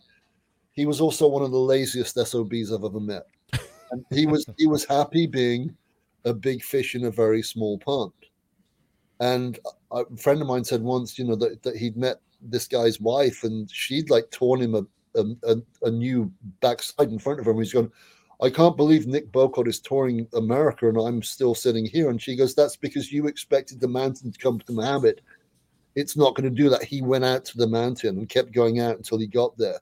Yeah. And it's all about, and it's true of, to me, it's true of anything. It's like you look at what Metallica and Anthrax, what Pantera went through to get where they got. Yeah. Like, they're real bands who put in the work, and there were some bands that never made it. And what I always tell kids who want to be in a band is like, please be selfish with your music. Only play the stuff that you like, because the percentage of making it is really small. I got lucky; I never made any money from it, but people know who I am, and that's why they throw stuff at me. But like ignoring that, the thing is, if you don't love what you do, if you don't have that lucky break, which never happens overnight, you can look back and go, that was kick-ass. I had a blast doing that. And I've got a lot of friends in New York, especially from the 90s. I would watch them shapeshift overnight. Oh, grunge is in. And you see them next, they've got flannels and tattoos. And it's like, what are you doing, dude? Oh, this will get me a deal. And I would go, they said, why aren't you doing this? Because it's not who I am.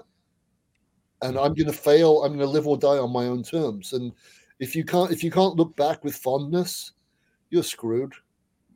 And if you like what you do, the chances of you making it are going to be higher too, because you won't quit.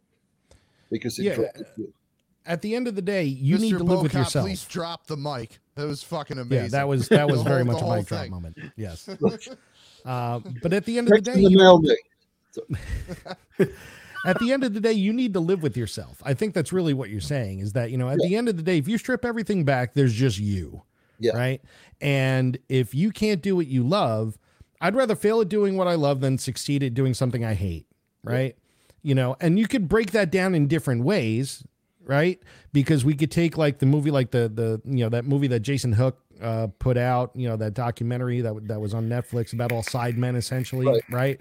And, you know, he played with Mandy Moore. Now, Jason Hook is not necessarily, I'm sure he's not like the biggest fan of pop, you know, just looking at the guy. It wasn't like his thing, but he put it in a perspective of, I'm doing what I love, which is playing guitar. Yeah. So if you could find the happiness in whatever it is, you can break it down. It could be segmented, right? That is possible. But at the end of the day, if you're doing something you hate in a place you hate, like, don't do that. You need to be you at the end of the day. Like, you know, Adam, you played with Propane for 9 years. Yeah. You could have stayed in Propane. And not saying anything against Propane, you chose to leave and be like, you know what? I got other things I got to do. Yeah. And you made that very hard decision because whatever it was a paycheck, right? But at the end of the day, it was, you know, they were taking care of me, but it had to happen. Yeah. I wouldn't be able to continue being happy working where I worked if I stayed. Yeah. So it was time to go. And yeah, I could still be there now and not be happy. But I chose to pursue other things and play other music. I mean, I'm playing in 4 projects now. I'm in 4 bands actually, and working on a 5th right now. And then us. This is the 6th. And then this is the 6th project. and I'm just playing things that make me happy. I kind of get something out of each one. I'm playing in the Metallica tribute band. I get to play music that I grew up with and shred, and that's my wheelhouse. Yeah. I play in a blues, funk, and soul band, and I get to just improv for 3 hours, which is awesome. I mean, the songs are not improv, but the solos are, and it's never the same any night. And then Endorphin gives me my my art outlet. I get to make art rock and create music, music that just comes from me. I'm playing from the soul. And then in Trauma Bonds, I get to just throw down low-tuned knuckle dragger hardcore. So I get all 4 of the things that kind of make me happy playing music, and I'm really not leaving anything out. Yeah, the essential food groups are covered. Well done. Yeah. Yes. But I need some pasta, but you know. Yeah. we don't need carbs. We don't need all the carbs. I don't need any more pasta. Yeah, look at all of us. Come on. You know, we don't need mirrors. We have cameras now. Like, we can see each other. But yeah, you know, like Adam, you decided to go back and stretch your musical wings, and because that made you happy, not just doing what you were doing. And you know, it's a hard decision. It's very hard to make that kind of decision, to walk away from something that's successful. And you hear about it all the time, you know, like so-and-so left this band. Oh no, we left on good terms. I just wanted to do something else. You're like, how? But that's because it wasn't the dollar figure that was attractive. It was self-fulfillment that's attractive. And in music, it's any type of art. That's really the kind of only place where that really washes, you know, because you can leave and do something else that's still artistic and it still fulfills you and does that.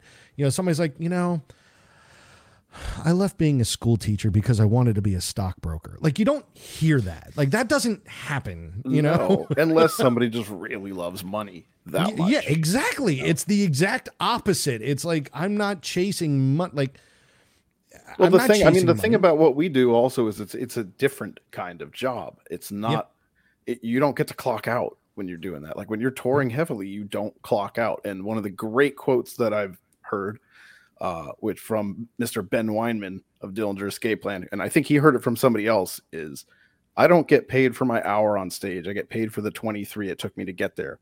Now, taking that quote and expanding on it and saying, if the 23 it took me to get there aren't matching either salary or happiness, you got to go. Yeah, 100%. It's time to go. So you can't be miserable 23 hours of the day to be happy 1 hour of the day.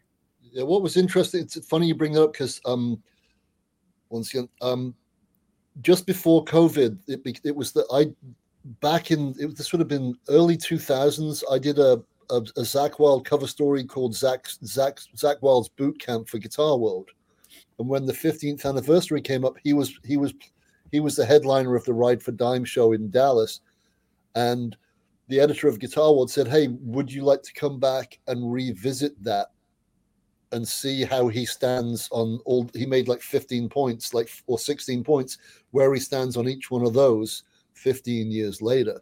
And one of the big conversation points was the fact that, Zach joined Ozzy when he was 17 initially. And, by the time he was 21, he'd been on multi-platinum records. And that doesn't exist anymore. Mm-hmm. That revenue stream has gone for a long time. And I asked him, I said, if you were 19 today or 17 today, would your path have changed? And his answer really surprised. Well, it didn't surprise me at all, actually. But how he said, funny enough, he goes, I was taught, his bass player JD, like the little guy, cool, great bass player, funny dude. He said, me and JD had the conversation yesterday, and we would still be, we would find a way to switch he said, switch the lights on by playing music. He said, we might have a wedding band, we might have a cover band, we might be teaching, we might have a store, we might be fixing guitars, but we do something within that still keeps us in this world. Yeah. And that's the I don't know of anyone who's been really successful that I've met whose end game from the get-go was to be a rock star.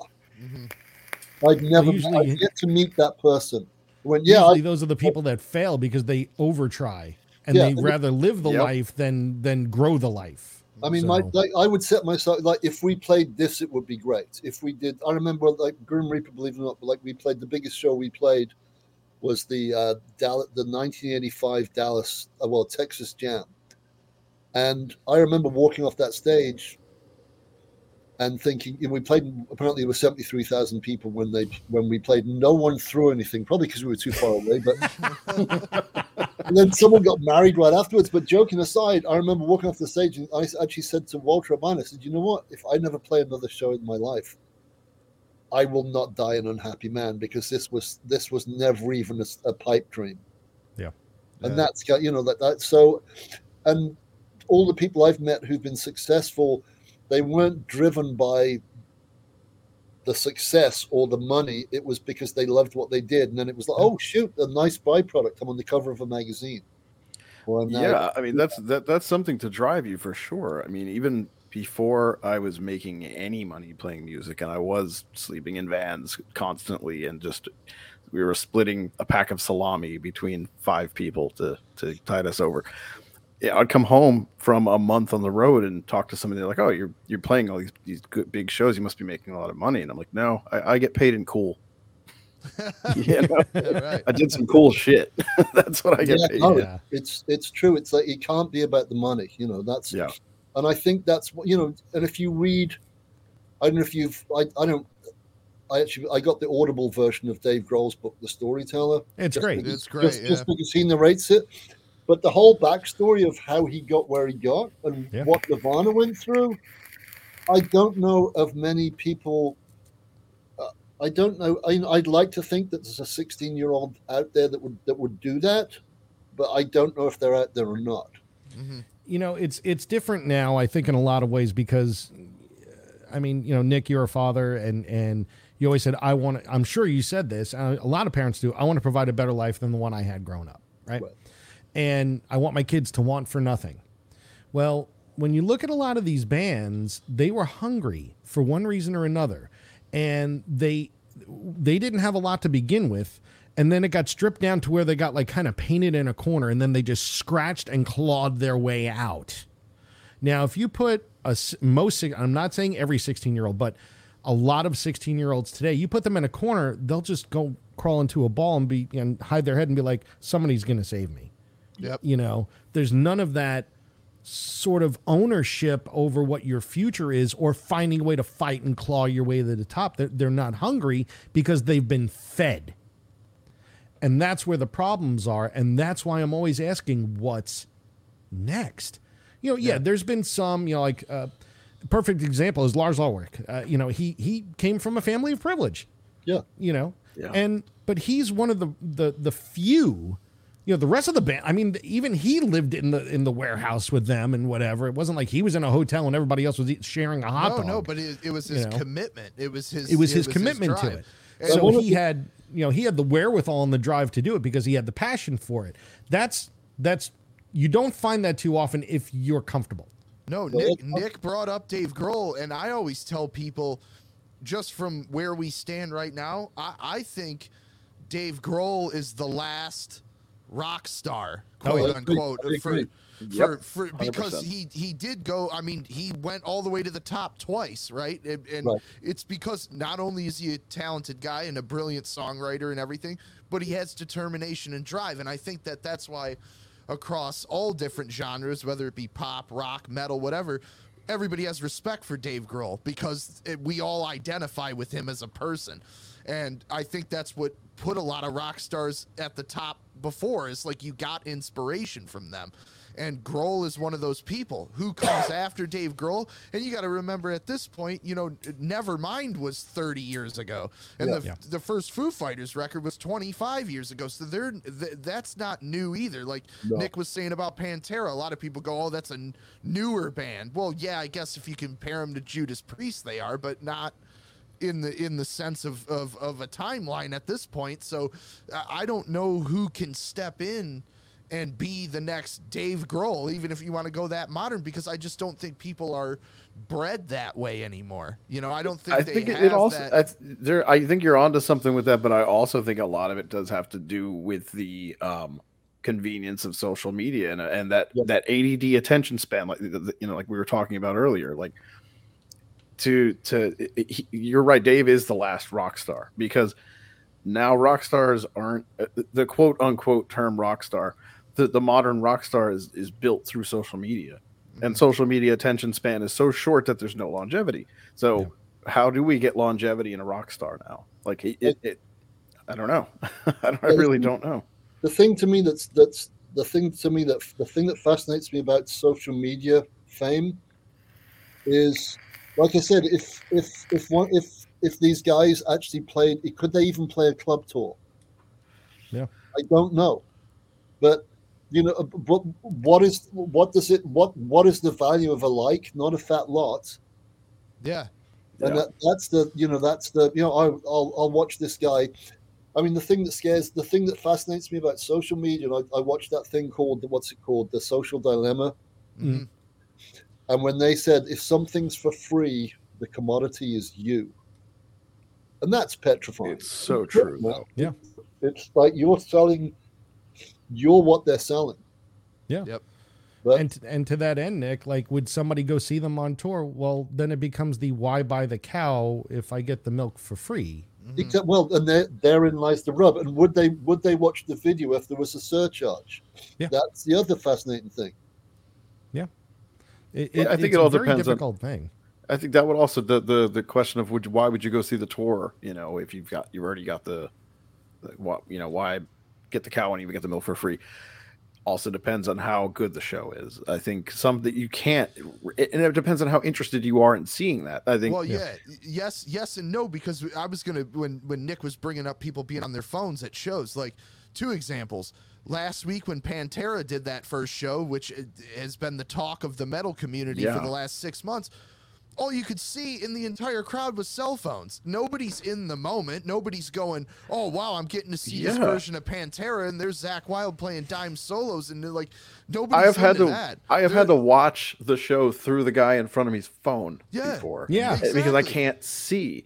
Like that same Ghost show that I went to see when them in Mastodon, this lady. It was a seated show, in an arena, and this lady walked right in front of us because we were at the ledge with the little rail, right in front of us, and she's got her phone doing this the entire time. Like, so security came and told her, "Hey, you can't stand there. You got to go." So she starts moving. As soon as the security guard leaves, she comes right back, and I came up and I said, "Hey, nobody can see," and she turns around and goes, "So." Yeah. How many times are you going to watch that? How many times are you going to watch that video on your phone? Are you going to go home and watch it every day? No, you're going to go home and watch it once. When I saw the Rolling Stones last year, here's the Stones, right? Doing Wild Horses, which I think is one of the best songs of all time.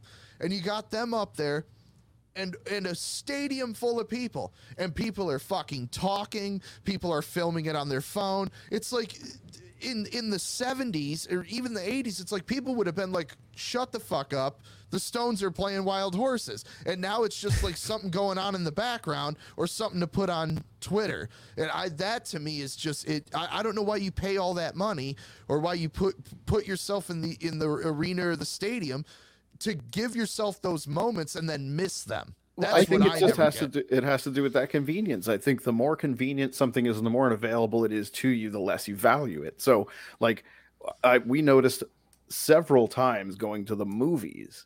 We were like, who goes to the movies anymore? We did sometimes. So we'd go to the movies and like we noticed everybody's talking. Yeah. Like I could sit there, if it's one guy behind you, yo, shh, but it's like the whole theater. I'm like, why are people doing this? And then it hit me.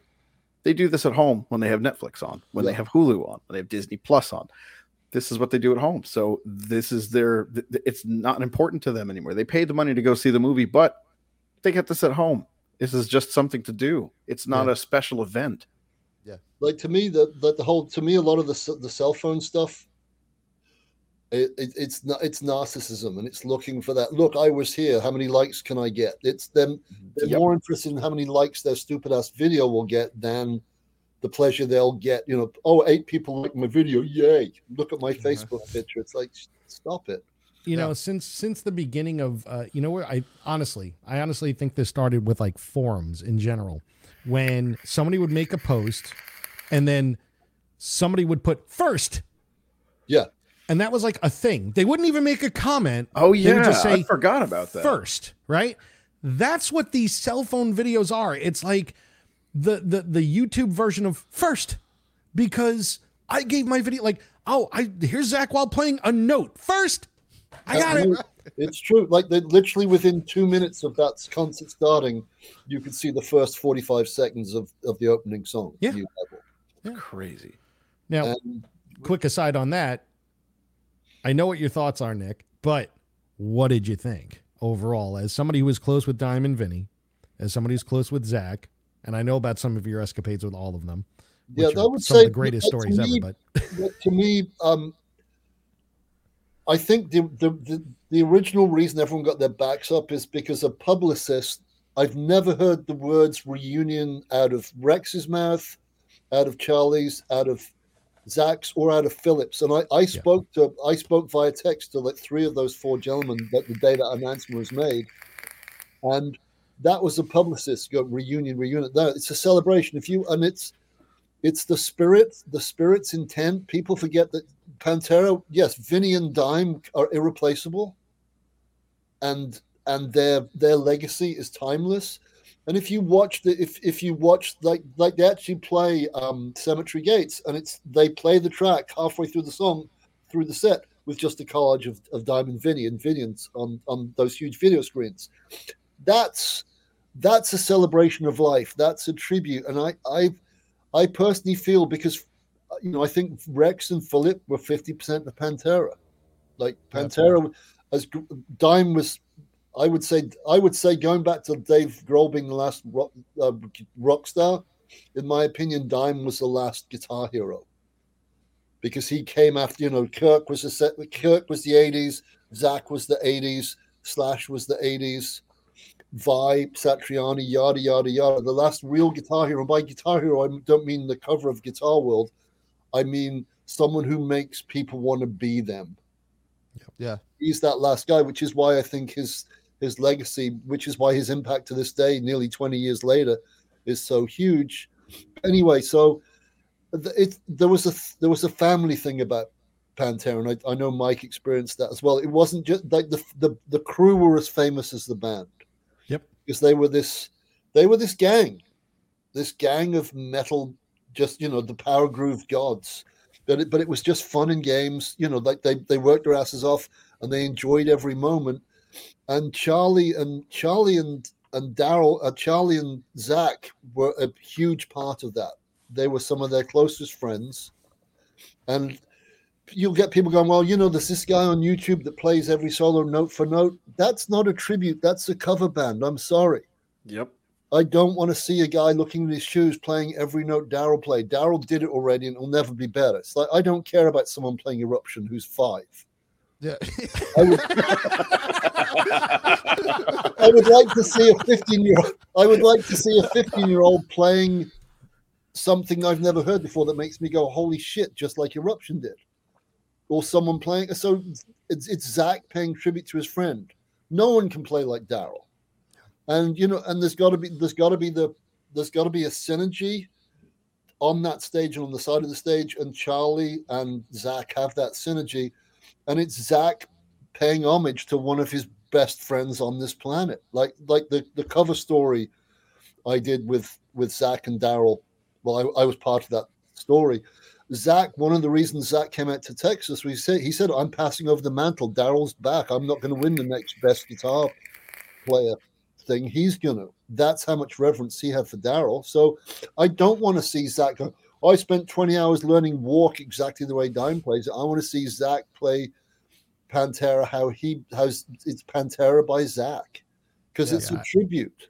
It's a tribute. You're paying homage. And you've got, Philip is singing his ass off. Charlie's doing great, but it's Zach, and it's gonna. If Zach didn't sound like Zach, it would be. And the other thing, sorry, I'm bouncing all over the place.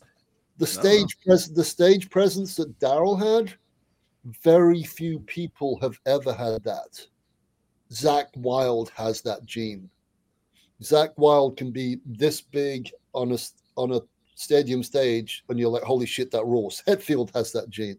Mm-hmm. A lot of people don't. I don't want to see some unknown guy playing an amazing note for note rendition of the records exactly as they were, because that would be boring. I can go home and listen to the record. I want to see people rock out. And if you watch the body language, no one's phoning that shit in. No. Yeah. That's not phoned in. And it's like, okay, so there's the essence of Daryl, but it's Zach. And I applaud that, because it's what it should be. And I know Daryl, like Zach said, and other people said it, if Dime played Zach stuff, Zach would want him to play it like Dime. Yeah. Don't copy me. Yeah. Don't, make little bits of No More Tears, but play your solo in there. And the same thing goes for Charlie, because Charlie even came out and said it. He's like, "Listen, I'm not going to play this like Vinny, but I am. Yeah, like, I'm not going to play it like Charlie. I'm not going to play it in the style of Anthrax. I'm going to play it in a style of Pantera, because you need to capture that groove. Like it's a different thing, but it's never going to be carbon copy."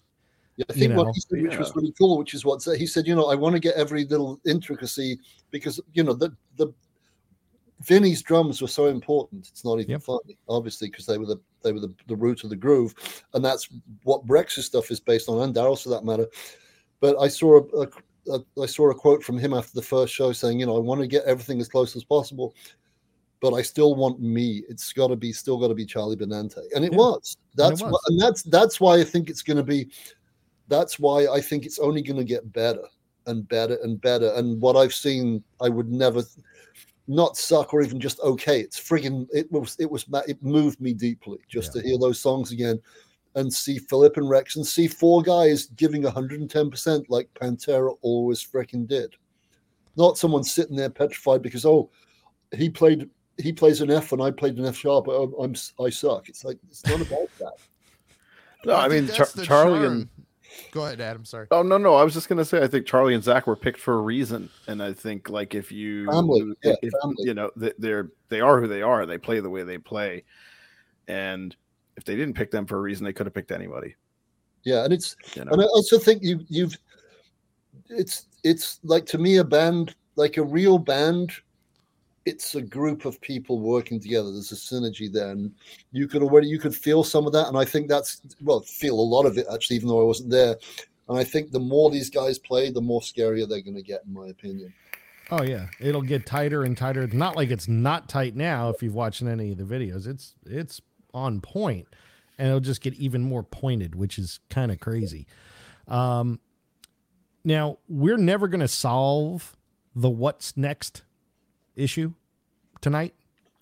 Be nice if we could. We'd make a lot of money. We'd just bottle this podcast and sell it to everybody. We could split it 4 ways and everything would be wonderful. The last question I do want to ask before we get to our closing segments, is, and those are the best segments on the planet. I'm just saying that would be Discovered and This Song Sucks because, well, it's just fun. We mentioned it earlier. We touched on it about physical media, about buying an album and listening to it the whole way through. Do you guys feel, and Adam, I'll start with you.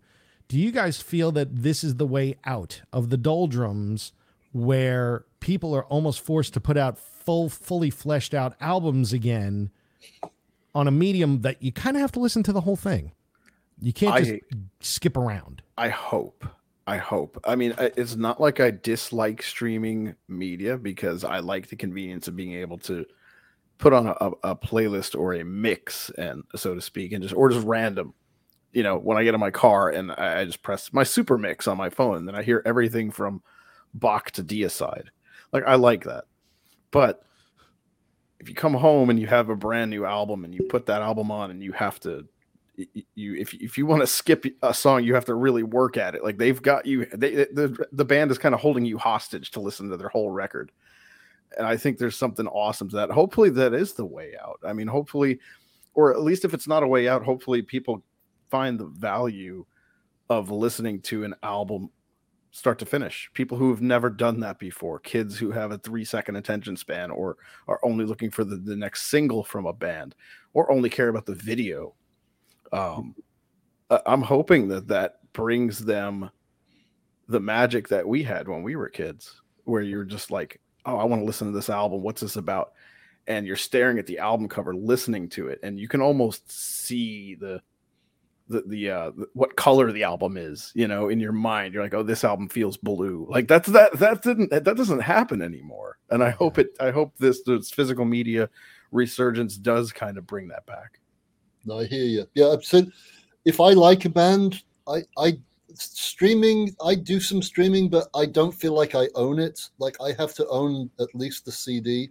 I don't have a record player right now, but to my end, there are two things. Number one is that for all of the evils of the record companies, and I started on this subject a while ago and then got distracted probably by Mike's dog or something. But, or my ADD or my short attention span.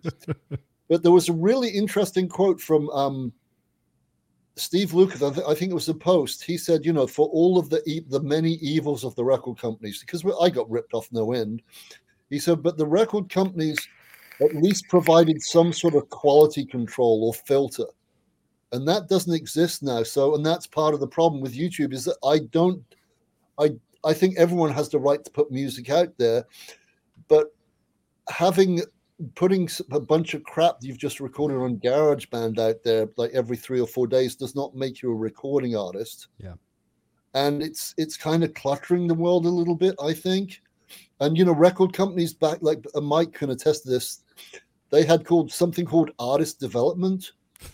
What's that? Yeah, where they would they would see something in a band and they'd give them at least 3 albums. Like, yeah. If Queensryche came out today, we would never have heard the masterpiece that is Operation Mindcrime, because they'd have been dropped after the first freaking record. Yeah. The record company went, okay, we believe in you. We are investing in our future, and it paid off. And that doesn't happen anymore because those record labels don't exist. And the other thing I find interesting about about albums, like the physical, like vinyl, is that was a quality control of forms as well, because CDs allow you to put, like, God knows, 70 minutes plus on a goddamn record. On vinyl, if you went over 21 minutes or 20 minutes and 35 seconds, whatever it is on the side, you started to lose quality, you started losing fidelity. So the order of songs is important. How long the songs were very important. So a band had to self-edit the crap out of themselves. And that doesn't, we've got 30 songs, let's put them out. Right. Yeah, it's I just got finished. Nick was doing it too, like going through the Rush, I guess, biographies that Martin Popoff wrote. And, Rush put out albums in the 70s that were like 28 minutes long. Yeah.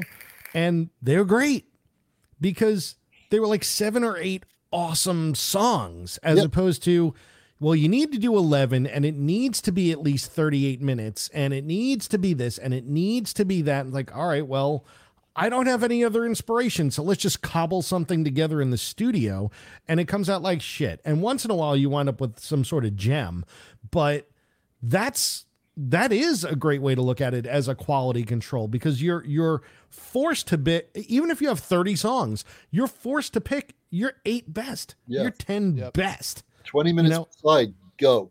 You know? Yeah. And have a nice day. And that's it. If you can't do it, okay. And and the thing that CDs would, so people would put stuff out for the royalty factor and everything else, but in the vinyl days, a double album was more expensive, so there was that consideration as well. And I think the only exception I can come to Mike's rule about you need another song was apparently on the album Paranoid, which was going to be called War Pigs, I think. The record label and management came back to Black Sabbath and said, we need one more song. It only has to be 3 minutes long. And the result was literally at the throw of a hat, a song called Paranoid, which kind of changed things. So sometimes magic happens, but if it's done for the right reasons. Yeah, exactly. And by Tony Iommi. Yeah, and Ozzy Osbourne and Geezer Butler and Bill Ward, then it's fine. Yeah, I mean, when God himself writes a great riff, and God the bass player, writes some awesome words, it's you can accept that. Like, that's okay. The big thing I hear at the store all the time, especially from older people that maybe they haven't been buying music for the last 10 to 15 years, or maybe now their kids are buying it. They always say to me or my coworkers, they say, why do you think vinyl is back? Or why do you think people are putting so much effort into it? And I have a theory that it's because I think younger people specifically grew up with no physical format. If you're 20 or even 25, once you started getting older, you had an iPod or you had your phone and you just had music streaming, or you just downloaded your parents' CDs onto your phone or whatever. So I think the vinyl, when you're holding something, I think Nick talked about this earlier, like you're holding a piece of art. You're holding an album cover, or you've got liner notes to read. That can't be replicated. Plus, I still think that, like, listening to Van Halen 1 or Kiss Alive or, Are You Experienced, or, run down the list of amazing records, those are still an experience. Yeah. And I think when you have the record, you want to play the whole thing, and you're more invested in it because you put it on, you drop the needle, you're sitting there listening to it. It's not like, I clicked on this and now I'm going to hear it. And 10 seconds in, I don't like it, so let me go to something else. It's to Adam's point, there's effort in it. And I think that's what's forcing people to be like, about the format, about the physical media. Yeah, they're finding value in the inconvenience. Exactly. And I see it more in vinyl than I do in CDs. I mean, we still sell a lot of CDs, but for younger people, like the people, if we're talking about what's next and who's it inspiring, they're buying records. And what are our top selling records every week? It's like Beatles, Abbey Road, Black Sabbath, Paranoid, Led Zeppelin 2, Fleetwood Mac, Rumors, all the same records that for the last 50 years have been celebrated. So I still think, to Mike's point, are we going to be talking about Nickelback, Rockstar in 20 years? I don't know. I don't think so, but we'll probably still be talking about Abbey Road. So, I don't think that goes away no matter what the format is. But hopefully it encourages people to pick up an instrument and play and be creative, because people can still be creative, but the attention span and the social media and the cell phones and all that, I think it's taking away people's creativity for all the good that it does in terms of exposure and being able to get your art in front of people. Because, like, obviously when Nick had a record deal, that was the only way to get his music in front of people, was to have a real record deal. And what you do before then, which was great, is you would make a demo. You would make a demo like we did 3 demos, and then you'd put an advert and say Kerrang or something, or Sounds, or you sell them at gigs. Like, you couldn't put, we're playing such and such on Facebook or Instagram. You had to know the police route and then post to the town without getting arrested. but that was a real thing, but it was part of the experience. And the one thing I just want to very quickly, going back to Dave Grohl, is there's an amazing He did an amazing series of, I guess they were TV shows initially. It's called Sonic Highways. Yeah, that was But great. this one, the one where I think they're all brilliant episodes. They all made me want to live in the goddamn city. But the one when he went back to Seattle and he goes back to the old studio he used to mess around with, and the guy went, "Hey, I've still got those tapes of your first songs," and you see the Grohl going, "Oh God, that was awful." People don't see that. It's what people don't see that makes a success. Like the reason a fighter wins a boxing match is not what happens in the ring. It's everything that led up to that goddamn moment. Every single push up, every single sprint, every single whatever. And it's the same is true of anything. Like the reason a band is great on stage or in the studio is because they actually work their asses off. And that's why I think newer guys will go in, "Oh, let's just do that again. We'll do it 500 times. Oh, we'll choose that one and put it." There was no, and they were looking at the grid. Like if you listen to the Zeppelin records, they're all over the place, but that's why they're brilliant. It's not, you couldn't put a click track to that because it was 3 guys playing, 1 guy singing, that had this symbiotic thing that only happens via growing up and becoming a unit together. And that doesn't, you can't do that via friggin' a WeTransfer and Studio One. I'm sorry. Yes. Well, you can, but it's boring. It's not the same. It's perfectly boring. It's perfect, but it's boring. Well, on that note, kids, we're going to wrap this portion and then move on to our last 2 segments. I do have one question for each of you. We bypassed the "What are you listening to now" segment. So I want everybody to pick one thing you're listening to right now that we can share with the audience, and then we'll move on to the last 2 segments and then call it a day. We'll start with Adam. What are you listening to right now? I am listening to what's the best thing I'm listening to? The new Cave-In record is awesome. Heavy Pendulum. Heavy what? Fucking Heavy Pendulum. Oh, Heavy Pendulum. Okay. I thought you said Fucking- Heavy Pedalum. I'm like, Heavy Bedlam? like what's that's kind of cool. Heavy Bedlam. I like that. Yeah, Heavy the new Cave-In Pendulum. record's great. Really, really good.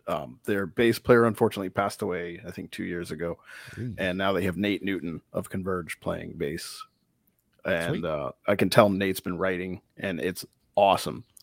Awesome record. Very cool. Mr. Bocott? 2 things. So obviously, I've gone back. I'm listening to the Pantera 100%, 101% proof, which I do periodically anyway, and also Steel Panther, who were really, really, really good. I mean, Death to All But Metal is probably cancel culture, whatever, but they're looking great at what they do. I mean, those guys can play. Yeah, they can play, and they write some of the most hysterical lyrics. Right, have you seen the new 1987, the single that came out? It's fucking funny, man. Yeah. I used to see those guys when they were a metal shop, right, at the Viper Metal Room School, in LA. Metal School. Yeah, sorry, yeah, Metal yeah. School. At the Viper Room in LA, and then some of those guys were in Booty Quake as well. So they had like the disco cover band. It was like all these same guys and all these bands all playing the Viper Room. So there was a third one was Firepower by Judas Priest, because I went to see them recently, and Halford can still beat most people 1/3 of his age by hitting those notes. Remarkable. And Richie's one of the greatest players, one of the nicest guys on the planet. Yeah, I mean, he breathed new life into that band. You know, Absolutely. I'm so glad they made the Rock and Roll Hall of Fame. But I went to see the show a few weeks back, and it's mind blowing. Funny Richie story. I don't remember if I told this on here, but you guys, I don't think have heard it. I was at an event for the company I worked for that was part of it, and I was showing him one particular guitar that does acoustic and electric guitar sounds and stuff. And he's like, "Oh, yeah, maybe I can use this on Diamonds and Rust." And I'm like, "Yeah, it's great if you're doing this, or like even if like you were in a cover band or something." He goes, "Oh, I am,"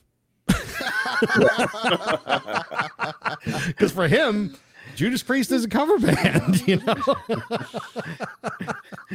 Firepower's up there, man. That Firepower riff is godlike. But anyway, yeah. Nick Morocco, what are you listening to?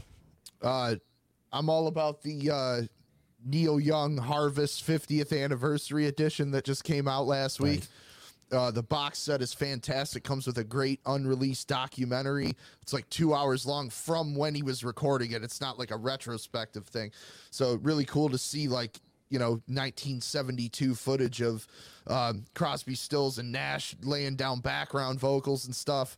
That's cool. And then also, I think one of the best records that's come out this year that I keep going back to is Skid Row, The Gang's All Here. I think it's a classic. It sounds like the record that they would have made between the self-titled and between Slave to the Grind. It's heavy, but it still has those like more melodic choruses that happen on the first record. I think it's outstanding. I don't think it's the best record that's come out this year, but I think it's top 3. Cool. Nice. And for me, Nick brought up Queensryche before. Recently, I picked up on vinyl Mind Crime at the Moor. This is an album that came out in 2006, but on CD. And I had an opportunity to buy it at one time when it first came out, and it was, really coveted. It's a 4-album set on specifically, they call it Bloody Mary vinyl, something like that. And I listened to it on this is where streaming kind of comes in. It's kind of funny. I listened to it streaming and I'm like, this sucks. I kind of don't like the production of this. I don't like the way this sounds. And then I was like, well, you know what? Let me just get it anyway, because Mind Crime is awesome. And I got to tell you, mastered on vinyl, it's way, way better. Like sonically, it's just so much better. And it changed my whole aspect of that live recording. So I was kind of surprised about that. So, cool. Which is great because I paid too much for it. So, so with that said, we're going to move on to our last 2 segments and then cut everybody free. So to explain, these segments are Discovered, which is we discuss a cover song that we all like individually, that we like as much, if not more than the original. And that's why this show is called Cover to Covered. That's the covered portion. And then This Song Sucks, which, again, for those of you that don't know, it's great band, shitty song. So, because not every one of them are zingers, right?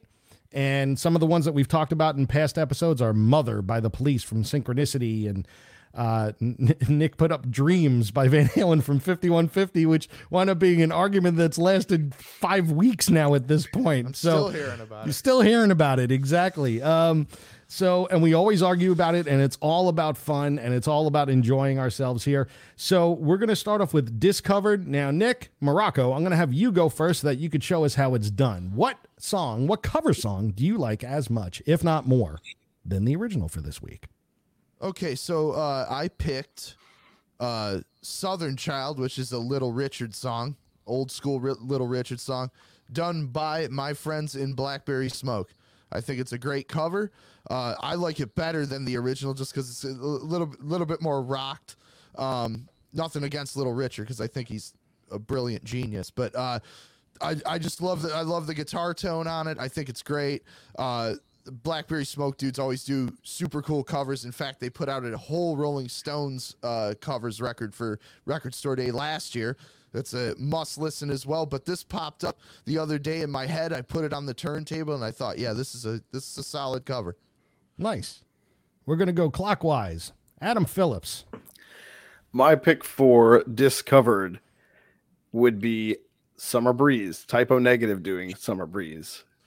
I think it just has such a darker vibe, and I think it actually has vibe, which is something I feel like the original was just lacking. I think the original just kind of, I don't know. I'm not usually into the hippie trippy stuff. Music from that era, I usually go into the deeper, darker. Like last time I was on the show, we had a discussion about Captain Beyond, similar era, completely different style, something more in my wheelhouse. So I think Typo really took that song, made it their own, and made it awesome. Now, I had mentioned that was called out on the second episode when this was only a podcast, not a video podcast. And it's fine because it wasn't you who called it out. But you said that, this had a vibe and the original didn't. But I tried to point out, and, maybe you guys agree or don't, that's the vibe that Seals and Croft wanted for the song. So that initial vibe was their vibe. You may not agree with the vibe, but there is vibe nonetheless. Okay, I'll give you that. And then there was another cover that I talked about, done the same song, done by the Isley Brothers, like a year after the original came out. So, which is just odd to have the Isley Brothers covering that song. Now, once you hear the Typo Negative version, like how did that happen? Yeah. The Typo Negative version is incredibly awesome. It is. It's good. It's dark without being depressing, if that makes sense. And that's hard for them to do. Yeah. Nick Bocott, what about you? First, I would say Blackberry Smoke, great band, lovely guys. Their sound checks are always worth watching Yes. because they do covers and they do them really, really, really well. From Kiss through Van Halen, wonderful stuff. Yes. But I was initially going to choose. I was in a dilemma over this one because it changes hourly. I was going to say "I Ain't No Mountain" by Budgie, which was a cover of an Andy Fairweather Low song. But then I thought about a song that I listened to just the other day that had a massive impact on me as a guitar player. And he was also a guitar player that had a massive impact on Zakk Wylde. His name is Frank Marino. And he had a live album that came, I think it was Frank Marino and Mahogany Rush Live. I think he came out in 1978 or 79. And he covered Johnny B. Good. And it's freaking electrifying because his solo stuff and where he takes it. I mean, Chuck Berry, one of the forefathers, but Frank made it his without being disrespectful, or it was him playing Johnny B. Good as only he could, kind of like Zakk playing Pantera as only he can. Is it better than the Judas Priest cover? I'm going to discuss that later.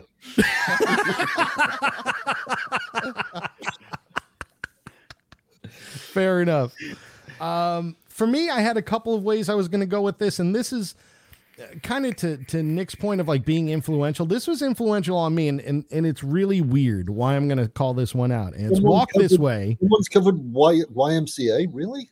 Listen, I did that cover on my own.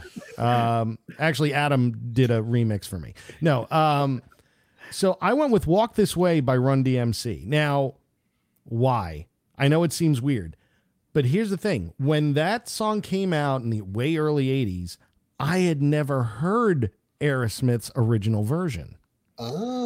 So my first exposure to Aerosmith was on MTV with Run DMC doing their version. And I'm like, oh, wow, this is cool. Oh, wow, there's like a guitarist. Who's this guy screaming the chorus? This is kind of cool. So for me, I'm not going to say I like it more, but I like it as much as the original because it was one of those things that singularly got me to start listening to Aerosmith and helped push me towards playing guitar, which I thought was, really cool. Again, a really weird way to go about it, but that was what happened. And so that's going on the, eventually going on the Discovered playlist when I actually put it together, getting back to streaming. So now, this next segment, our last segment, is called This Song Sucks. Now, Nick Bocott, you have not been exposed to this. Adam, you have, but I don't know if did I have an intro when you did this with us? No. I don't think so. I don't think so. Mr. Morocco, I changed the intro a little bit. Uh-oh. I'll play the real intro after.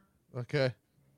But only one person is really going to understand this. Actually, most of our listeners will understand this if they're repeat listeners. Uh-oh. You ready? Uh-oh. Here we go.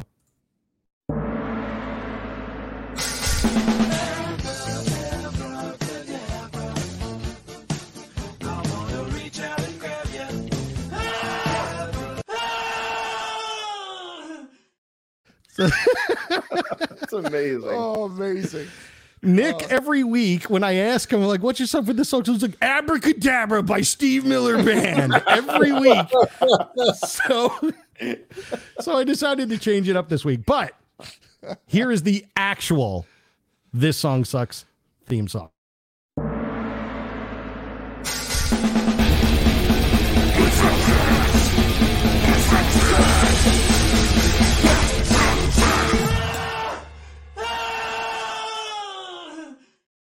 It never gets old. Oh, I prefer the Abracadabra version. I know you do. That's why I made that for you today. I was like, I got to do something special for Nick. Yeah, there's been a litany of songs on this playlist, and it just keeps growing and growing, and none of them are good. And they're all great bands. Like I've called out Cheap Trick. Nick's called out Steve Miller Band, even though he hates every song by the Steve Miller Band. So there's that. I'll start off, and then we're going to go counterclockwise on this one. And I feel bad picking this one because the gentleman below me is here. It's Grim Reaper. No. You've got 3 albums to choose from. Go. Well, can I just put all track listings from every album on the playlist? Just be Fill done in with blank. it? Yeah, Grim Reaper, blank by Grim Reaper. Next. You know, I've been thanked on albums before and things of that nature. And Nick gave me one of the greatest thanks of all time. He wrote a book for a Dimebag book called Riffer Madness. All right. And it came with the CD and everything with the following tracks. And he didn't have a whammy pedal. So he came to the store I was working at. I gave him like the Boss equivalent of something that would work. And he said, special thanks to Mike. Grim Reaper sucked and you owed me beers, Venezia. And I was like, yes, that's like the longest thank you nickname of all time. And so, yeah, so there's that. And I will always appreciate you for that.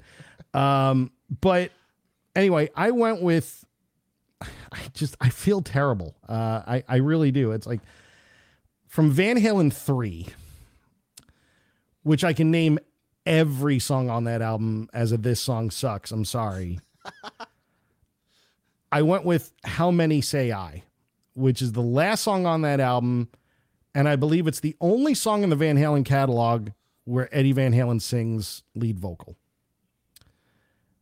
And it sucks. It sucks horribly. And I'm not trying to talk ill of the Dead or his talent or anything like that. And Nick, I know you knew him, but we all have to admit that song sucked. I mean, it's just not good. And I feel terrible saying it. I actually feel like I need to shower. What's funny is when you said Van Halen 3, I mean, when you've picked a song from Women and Children First, are you insane? No, I wouldn't. Oh God, no, absolutely not.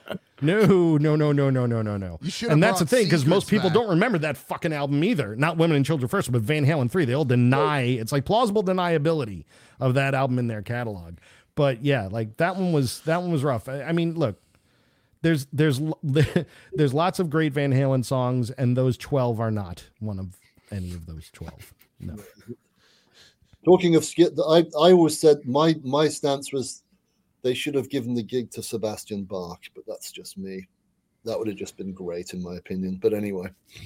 Well, they almost gave it to Mitch Malloy. Yeah. Yeah, where does Mitch Malloy fall in the timeline? Was that before Gary or after Gary? I think he was post Gary. I think I could be wrong though. Well, maybe but he wasn't even like official. I don't know. Yeah. Great singer though. Yes. I mean, isn't he in like Great White now or something? He was in Great White. I think he just moved on, but I could be wrong. Okay. Well, Mr. Bocott, you're up next. I'm just going to make a statement of fact is that I hate the woke movement totally. Okay. Just because it's narcissistic, self-righteous people getting upset on behalf of someone who might be upset in 99.9% of the. Do you know what I mean? Because it's because I'm with Chappelle. Not that I belong in the same sentence or paragraph or even Bible as Chappelle, but Chappelle's take is really good on the whole woke thing.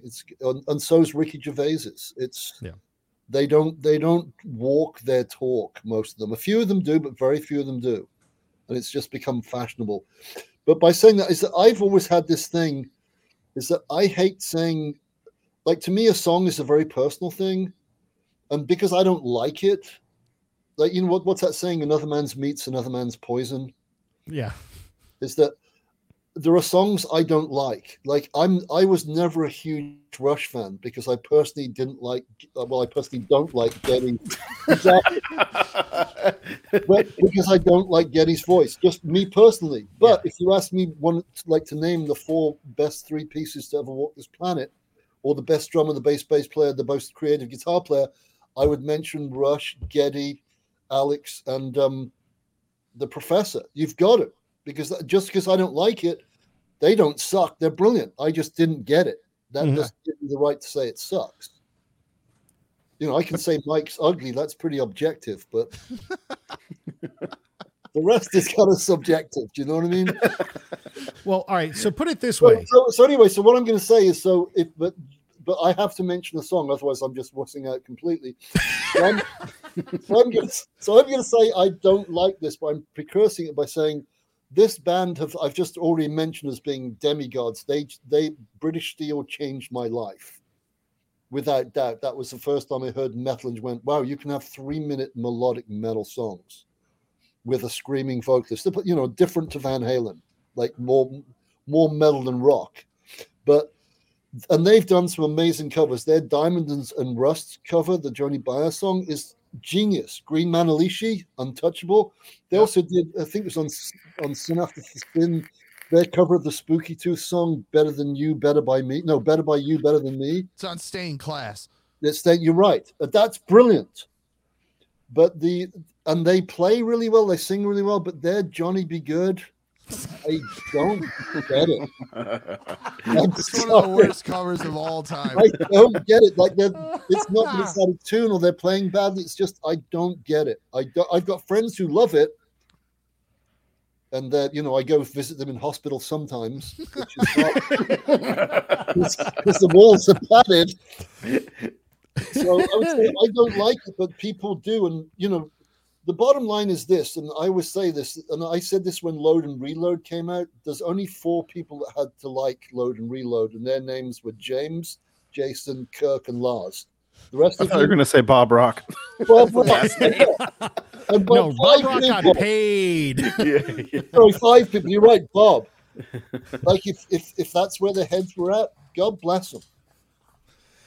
And I'm going to skip Saint Anger altogether, but don't worry, most people do. Yeah. I tell people all the time. People always come down on me because I rag on Metallica, or I can, and they're like, I don't get why you don't like Metallica, and I'm like, because I'll tell you why. Because when I was at the height of my Metallica fandom, the first new record I got to experience as a Metallica fan was Saint Anger. So they owe me for life. Fair point. Fair your comment. lifestyle determines your death style. That's still a great lyric, though. Although that documentary, if you watch that documentary, it's fascinating. Yeah. You go, oh, this is why it was so bad. Like what was that guy's name? Was it Towel? When he thought he was in the band? Yeah. Oh, the psychiatrist? Their The guy who therapist, needed the yeah. most psych help was that idiot. Like, I think his lyrics here's should some be shut lyrics. up. Here's some lyrics. I think this would be great. Priceless. Anyway, so I don't get that one at all. I love Judas Priest, but that one I wanted to like it because I already put it as my cover of this. Frank Marino's version is just superlative, and this one was like, I don't get it. It's Johnny Be Good Fest. Especially after their other 3, those 3 covers they did that were amazing. Yeah. Not sure if I get that one, and if a record label had anything to do with it. But Those other 3 covers are so good, and Nick and I have talked about them before. They're so good that people don't know that they're covers.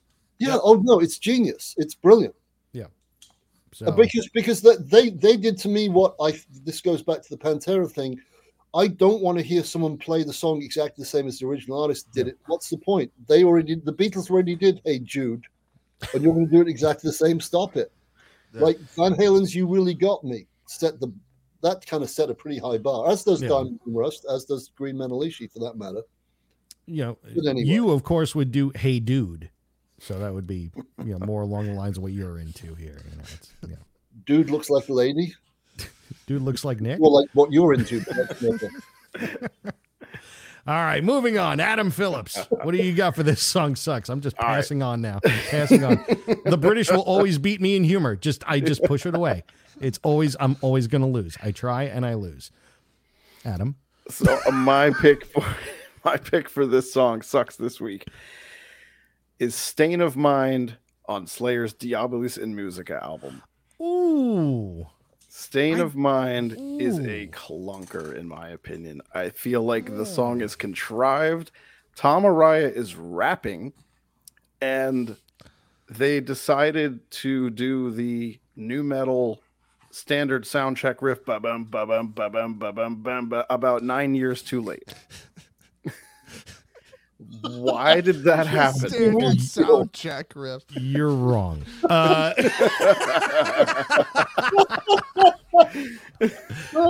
We'll just say you're wrong. I don't know. I feel like they've written so much great music and have They have. changed the face of metal and are one of the greatest metal bands of all time. Yeah, agreed. And that song just made me go, "What are you guys doing?" Because So there's some other off- good songs on that album. The rest of the album's but good. you picked that song over Desire, which is like a love song. It's a Slayer love song. It's not great either. Maybe I'm saving that one for the next time I'm on. Fair enough. Yeah, that's your safety backup. There you go. Now, Nick, you know Carrie as well as I do, and and you actually wrote articles about the actual name of the title, Diabolus Musica. Yeah. So, what was your take on that song? Because I have my own take on it, which essentially, in a nutshell, is they said, "Well, we could do this better than these guys." Yeah, I'll be honest with you, that I don't remember that song. It was the single. If that's Slayer probably ever why- had a single, That's if probably why I Slayer don't ever had a remember it. single, it was that song. Isn't Slayer and single an oxymoron? Yeah, Right? That's Exactly. what I was thinking.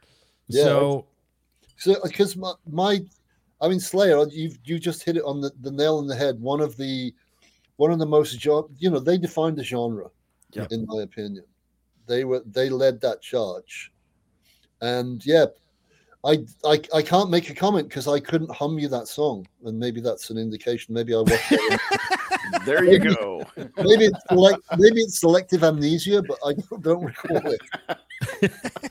fair enough. Nick Morocco, take us home. All right. Well, I talked about the Stones earlier because I was listening to a bunch of Stones albums earlier this week. And this song, even though it's one of their more popular ones, I think it's just a terrible song. Closing out 1978's Some Girls, I pick Shattered. Shidooby. Yeah, I hate that. I hate that he says Shadooby. And it sounds like, you know what it sounds like? It reminds me of almost like what Adam was just saying about the standard sound check riff. It sounds like the Stones are jamming and then Mick's just spouting random shit over it. There's no semblance to it or anything. I'm sure they have worse songs. I mean, I'm sure something on Dancing Undercover. No, that's Rat. On Undercover is probably more. But Now, if yeah, the I Rolling don't know. Stones did Rat songs, I'd like to hear that. Oh, I'd love that. That would be great part of covers right Discovered. there. That would be part of Discovered. But I think Some Girls is a killer record. There's a lot of great stuff on there, like When the Whip Comes Down and Respectable. And just to close it out with Shattered is a miss, in my opinion. That's fair. I mean, that of all the Rolling Stones songs, that's right up there with the silliest. Yeah. For sure. You just all I could see if there was a video for that song ever? I don't think so. Because all I could see is 5 of them line up going Shadooby, Shattered, Shadooby. That's all I could picture happening in that song. The only band that could get away with that would be David Lee Roth era Van Halen. Absolutely, and it would be yes. cool. And then it would be cool. People be like, fuck yeah, Shadooby. Shadooby do what? Yeah, exactly. Actually, they did do it, right? Yeah. Exactly, yes. So they did do it, and then the Rolling Stones said, fuck that, we can do it too, and they just sucked. And they didn't. Yeah. And then they didn't do it. All right. Ladies and gentlemen, that is it for the show. Nick, what do you have to promote? Brand new endorphin material. New single drops December 16th. So a week from Friday. A week from this Friday. And then the New EP single drops. And then the EP drops on January 13th. EP And is where called can it be Food- purchased? It can actually be streamed on all streaming services. Nice. But eventually, Eventually purchased. I mean, it'll allow me to it'll allow me enough money to charge this light. there we go. That's For a few good. minutes. 3 million streams? Really? Wow. Exactly. I know. I wanted to get into all of that because Nick's probably the only guy we'll ever have on this show that has millions of streams on Spotify. Yeah, well, you can see he's definitely a dozenaire at this point. So Oh, it's like, I'll supersize that meal, please. wow, you went from small to medium. Very good. Exactly, yeah. That's what she said. Adam, is there a website for Endorphin? Where can they check out the band? Where can people check out the band? Go look for what is it? Endorphin. Hang on one second. Go .com? in. No. Well, we don't have a .com anymore. No, there's all those are taken, Nick. There's no more They're all .coms. It's like .u .monkey, So on Instagram, we are The Real Endorphin. and that's INDO. right? INDORPHINE. There you go. So it emphasizes the fact that we don't know how to spell. But at least you know how to play and write some cool music. Nick Bocott, what do you got? Adam's new stuff. There you go. Nick Bocott is into Adam's new No, stuff. but seriously, I mean, on a more serious note, that one of the big things that's wrong with music nowadays is people don't buy stuff anymore. Yeah. Well, not the majority of people that buy stuff is pathetically tiny. If you really like a band and you want to support them, buy something physical, buy a CD, actually buy the download as opposed to paying Spotify whatever you pay them for them to rip everyone off from their Rolls Royces and Learjets, and buy the band's merch. If they play live, go watch them and keep your goddamn cell phone in your pocket and rock out and support live music, support local bands. That's why it's sucking more than anything else. It's like you're not going to find the new next thing on friggin' Instagram. You're going to find some person probably miming along to something they recorded for 3 hours earlier in 15 seconds. And I'm bored S-less by that stuff. It's like, oh, wow, that's really fast. And where's to quote Ozzy Osbourne, where's the riffs, man? I want to hear songs. I want to hear a band. I want to hear passion. I don't want to hear Pro Tools perfection because it's boring. Yeah. Exactly. Polyphia are great players, but the only thing I remember and Steve Vai is a genius, by the way. But I've said this to other people is that single they have out right now that's got like 7 million views on YouTube. The only thing I can remember humming wise is when they all stop at the end and there's just this pad and there's an African American trumpet player on a water tower, and it's freaking brilliant. There's a melody. That's all I'm going. Wow, I could never play that, but I can't remember it either. That's why Pantera was great. That's why Priest are great still. That's why Slayer were great until hopefully they come back, and I would not decry that, but I can't see Tom doing that. All good bands are great because they're real people making real music in real time with other real people. Yeah. Period.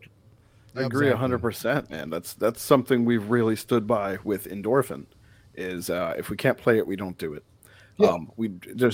Obviously we record digitally because recording to tape is just a nightmare. But all of our albums are full of dozens of real instruments. Like nothing is. That's it. I mean, there's lap steel, trumpet, piano, violin, cello, saxophone, accordion. All these things are buried in there, and sometimes not so buried, but they were all played. And that's something we've stood by. And if we can't do it, it'll never catch on. Isn't there an app for that? Don't you get there's no trumpet app on friggin'? Let me download the accordion app real quick. I'm gonna go blow into my phone once we're done here, so I can. Thank God you said phone. Yeah. I'm gonna blow. I have to say, this is the only guy I've seen just put Mike through the ringer. It's the fantastic. Brits will always win. The Brits will always win. We beat them in wars and took this country. They beat us in comedy all the time. And there's no way I could be quicker than Nick on that one. Except, well, forget it. This is nice, wasn't it? That was one of my favorite Lemmy quips, and he got away with it on live TV in England before they have the 5-second thing. Like when No Sleep Till Hammersmith made #1. So I think Lemmy was interviewed by the BBC, and to try and keep it safe, they sort of said, "Why? Well, your guitarist's name is Fast Eddie. Why is he called? Do you call him Fast because of how quickly he plays?" He goes, "No, it's because of him in the bedroom. His saying is this: this is nice, wasn't it?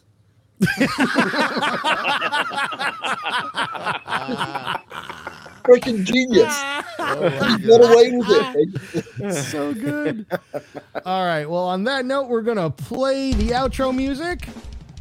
There it is.